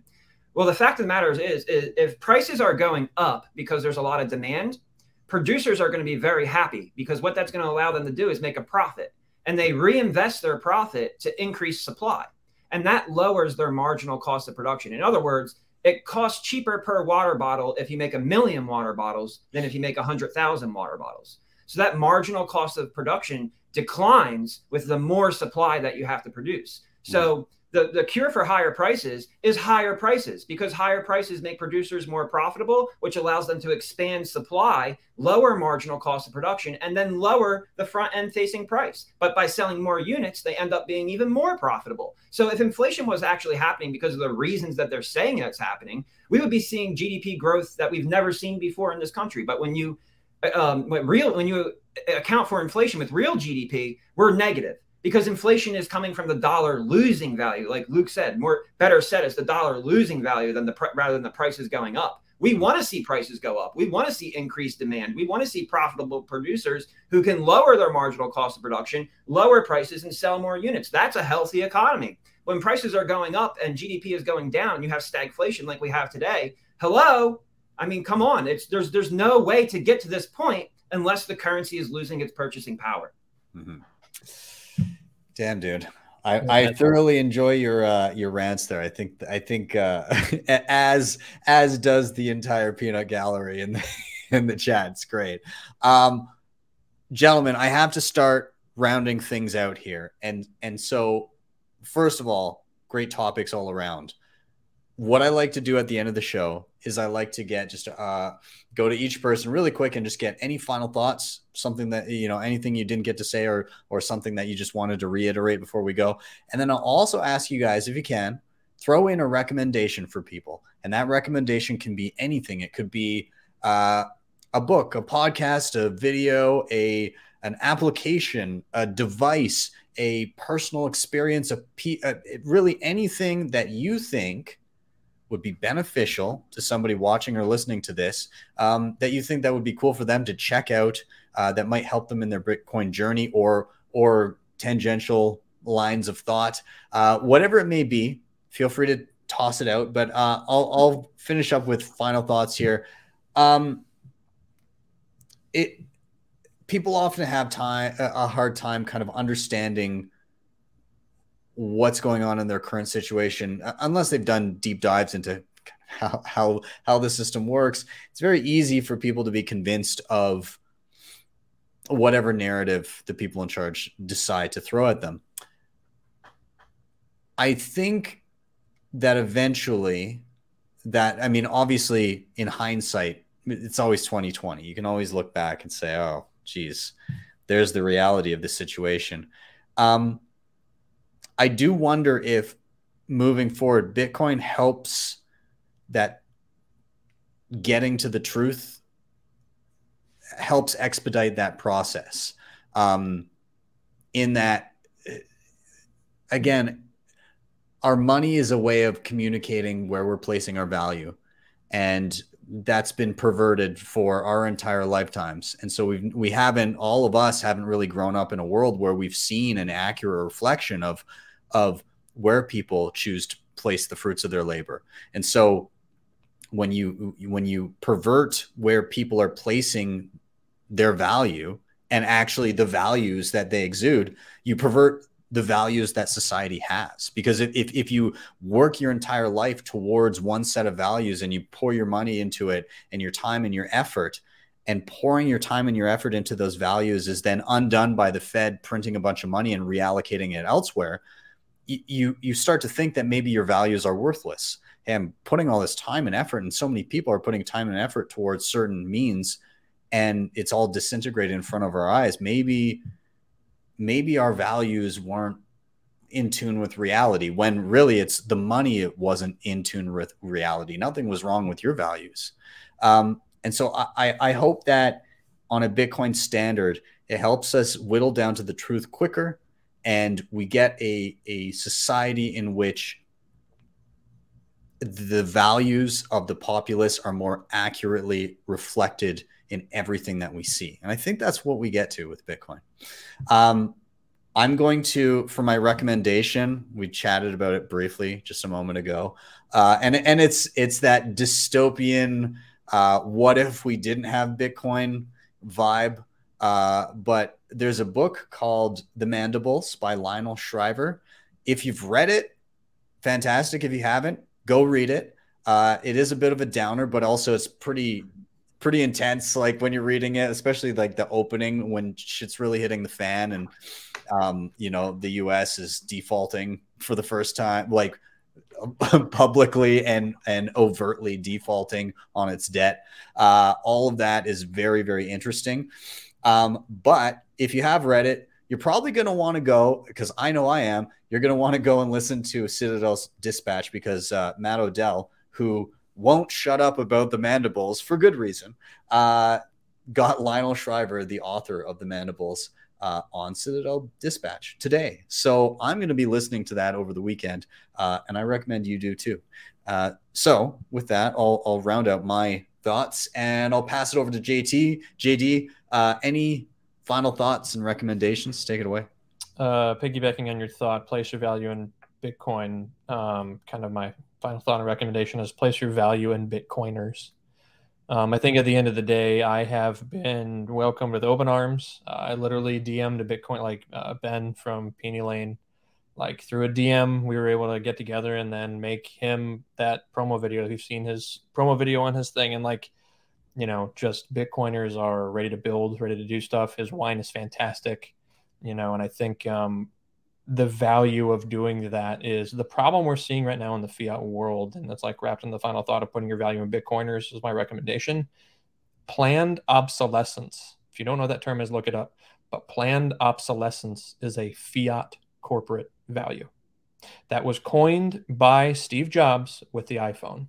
And that's why you've seen Apple do incremental changes, very small. And everybody who's an Android user is like, why aren't you doing XYZ? Because it makes money. That's it. Because if you do small incremental increases, you can continue to make money. You can continue the capital flow. You can continue to make that move. And that's what planned obsolescence does. And when you put your value in Bitcoiners, and I learned this from Ben, Penny Lane, the low time preference. Low is slow and high is fast, because I always get messed up. But if you have a low time preference and you're doing low time preference things, you're making a refrigerator that's going to last you for 30 freaking years, like it used to go, like the GE fridge we have in our garage, right? That's a low time preference thing to do. And low time preference things value quality. They value, the craftsman. I was watching the Maddox why we're bullish, and like I totally agree with him on that. I totally agree with the artisan nature of things, and we're going to go back to that. And because we're going to go back to that, if you really want to invest in your future, invest in Bitcoiners. That's my recommendation. I love that. That's fantastic. All right, Luke, you're up next. Final thoughts, recommendations. Take it away. Yeah, I guess my final, I'll wrap them both up in one. My recommendation would be to take a break from the noise and just take a little while and step back.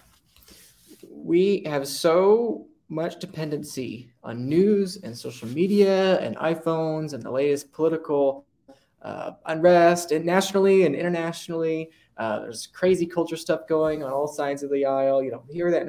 There is so much noise going on in the world. There's so much chaos, and it feels like it's just getting worse.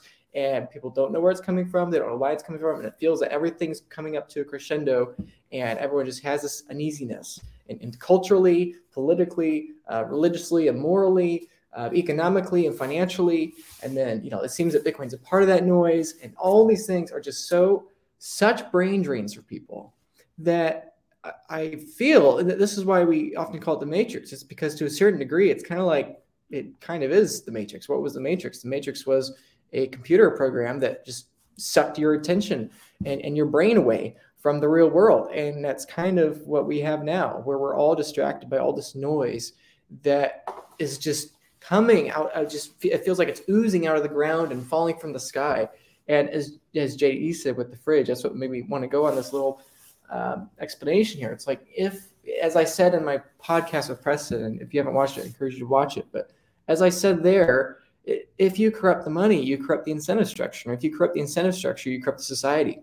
Why do you think that we are only getting more polarized in the United States and across the world? Why do you think that, for the first time since the Cold War, it's like there's legitimate fear of nukes? I mean, this isn't just some fling with North Korea or something. Like, this is a legitimate possibility now of using tactical nukes or strategic nukes, excuse me. It's like, why is that possible? Why does it feel like that the left, the political left, is becoming completely unhinged? And why does it feel that the political right is reacting to that in a very boisterous and non-traditional way? Or take religion. Why are so many people leaving religion and other people having big revivals? It's like, why is all this happening? If you study the money and you study technology and you force your brain from unplugging from everything, you force your brain to think in exponential terms, you realize, when the money gets exponentially worse, so when we break the law of conservation of energy in the money supply at an exponential rate, the lies have to get worse at an exponential rate. The controversy has to get worse at an exponential rate. And the people in power are in exponentially less power because the total amount of power that system has is declining, and their own free will within that system is declining because the incentive, the routes of possibility for the future are becoming less and less numerous as it converge on the sole eventual inevitability, which is death. So I would just encourage people, if you're trying to understand Bitcoin, if you're trying to understand why the world feels so confusing, is just take a moment. It's good for you. Unplug and just start thinking and forge your own path with thought, because that's the critical resource that we lack today. It's not the internet. It's not information. It's not, all these other things that we have abundant of. We have more luxury than we ever have before. We have more entertainment than we ever have before. We have more information than we've ever had before. The critical resource that we're lacking right now is intellect, thought, and understanding of what's really going on. And I would just encourage you to unplug and realize that as you begin to understand what's going on, you realize, the reason they don't make fridges like they used to, or the reason that politics feels so strange now, or the reason this or that, the other, all the time I talk to people and they say, why can't we just be like the 1960s or the 1970s? Those were the good old days. It's like the whole reason you have nostalgia for that era is because that was a completely different monetary era where there was less corruption in the ledger, and therefore there was less incentive for corruption. Therefore, the society was less corrupt. And the collision course we're on now is that everything has to get worse from here within this paradigm. And eventually you're going to have to make the choice. Either continue at this paradigm until it crash lands back to Earth as a satellite that's an open system eventually has to crash back down to Earth, or take some of your time, take some of your brain power, and begin transitioning and crossing the bridge to the other paradigm. And eventually, once you begin viewing both paradigms, you realize, Bitcoin isn't a bubble that's skyrocketing exponentially and crashing. The dollar is crashing exponentially, and the dollar is making temporary pullbacks against it. And that switch, when that clicks, then you'll sound just as crazy as the rest of us, and everyone will wonder why you're in this Bitcoin cult. Love it. That's fantastic.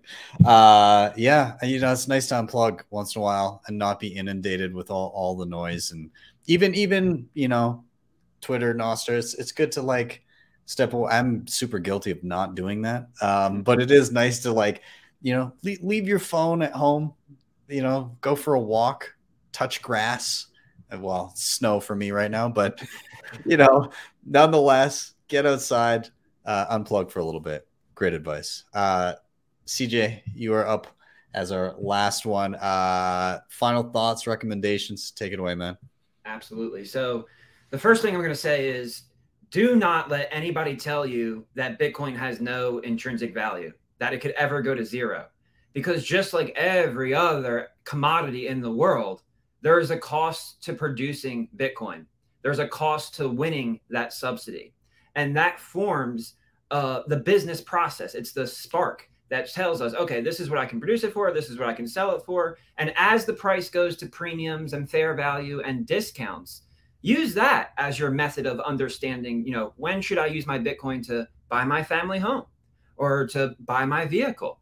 Sell your Bitcoins only if you have to at premiums, never at discounts. Never at discounts. That is the most stupid thing that anybody can do. My lights are going crazy over here. I'm using TVs as lights. It's unbelievable. But don't let anybody tell you that Bitcoin has no value, because it does have a cost of production. And just like every other commodity, that sets the fair value. Number two, understand that Bitcoin is not just going to $600,000 a coin because it's going to replace gold as the hardest money in the world and the best store of value known to man. But it's going to go to millions of dollars per coin. And eventually you won't even care about the dollars because it's just going to represent purchasing power.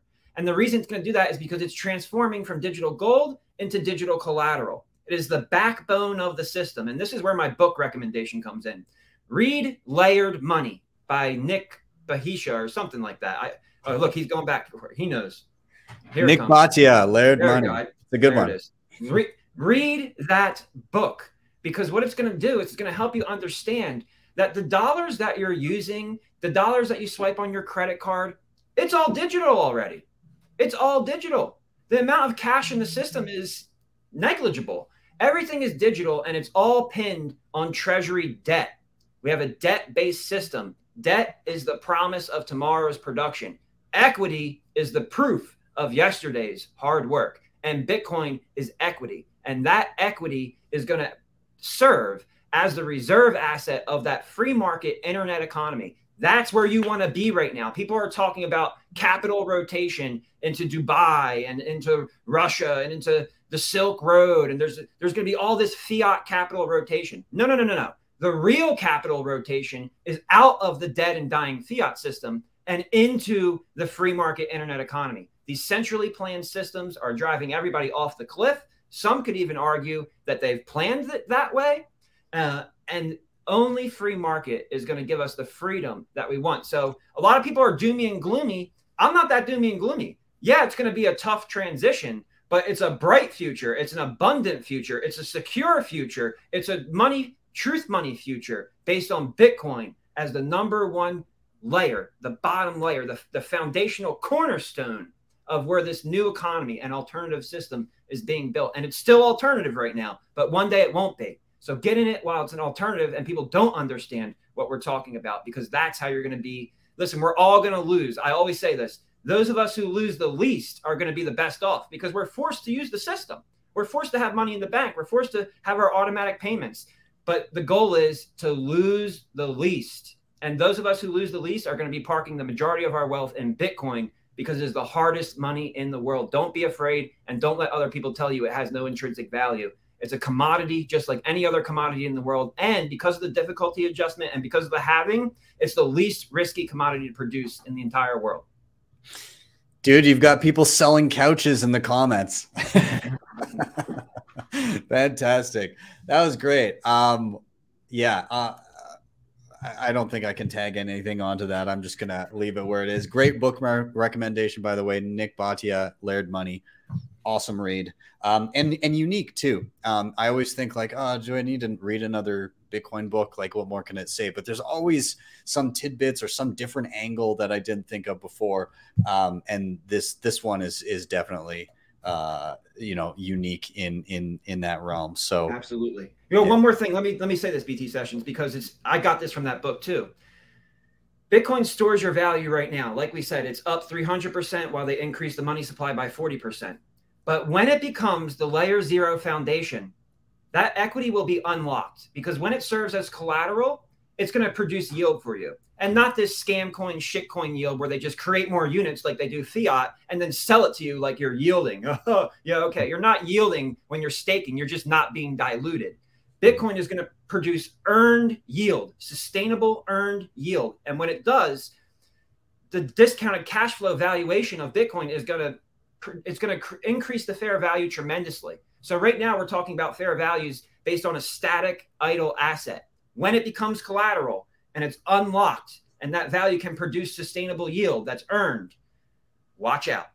I love it. All right, gentlemen, I think that's a perfect spot to wrap. I want to thank you all for coming on. This was absolutely fantastic. We got in a good rip here. We're going like 2 hours, 10 minutes, and that's a good problem to have. So, thank you all for being here. Everybody watching, of course, all of their Twitter handles are down in the show notes. And also, I had a recommendation that I should start including people's Nostr NPubs. So I may start doing that, but I'm sure you could, whoever, are you guys all on Nostr or who's on Nostr here?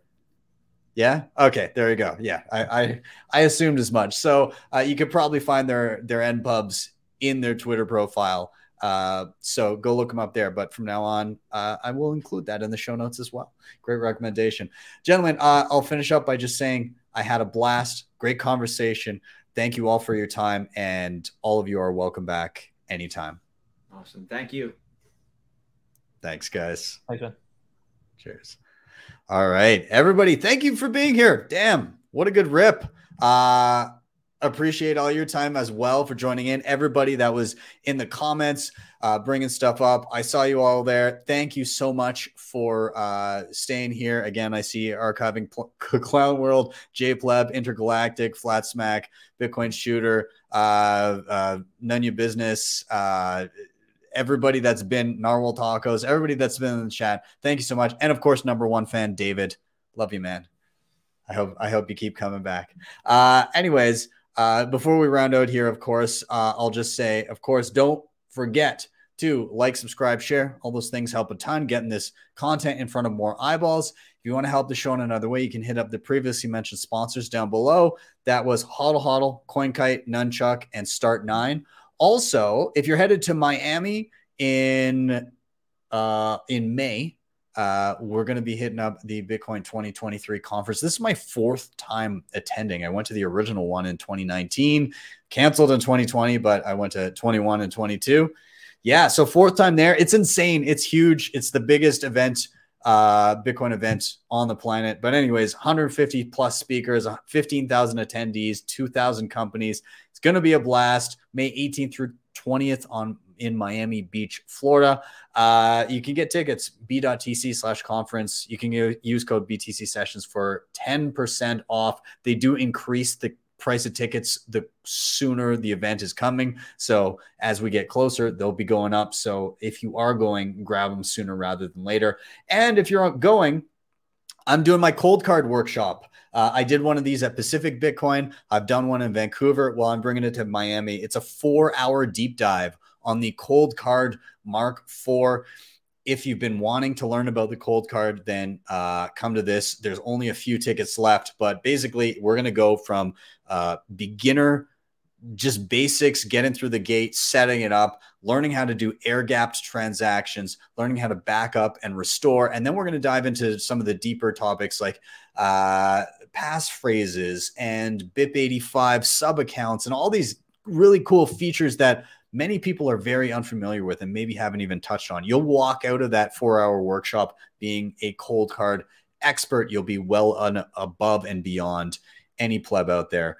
So yeah, come check it out. If you want to check that out, just head to my website, btcsessions.ca. It's over on the right-hand side under in-person workshops. You can grab tickets there. You can also get my one-on-ones if you need a little bit of hand-holding if the free tutorials on YouTube aren't enough.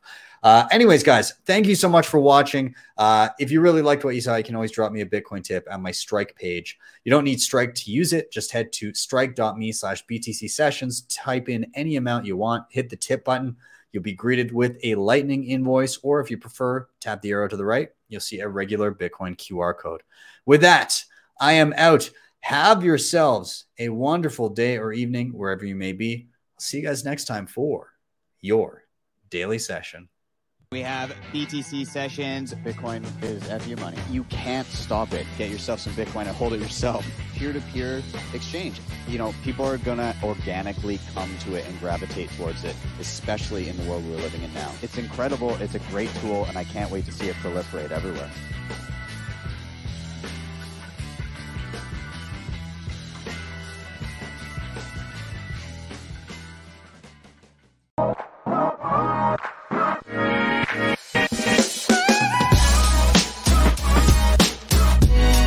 Hodl the Bitcoin.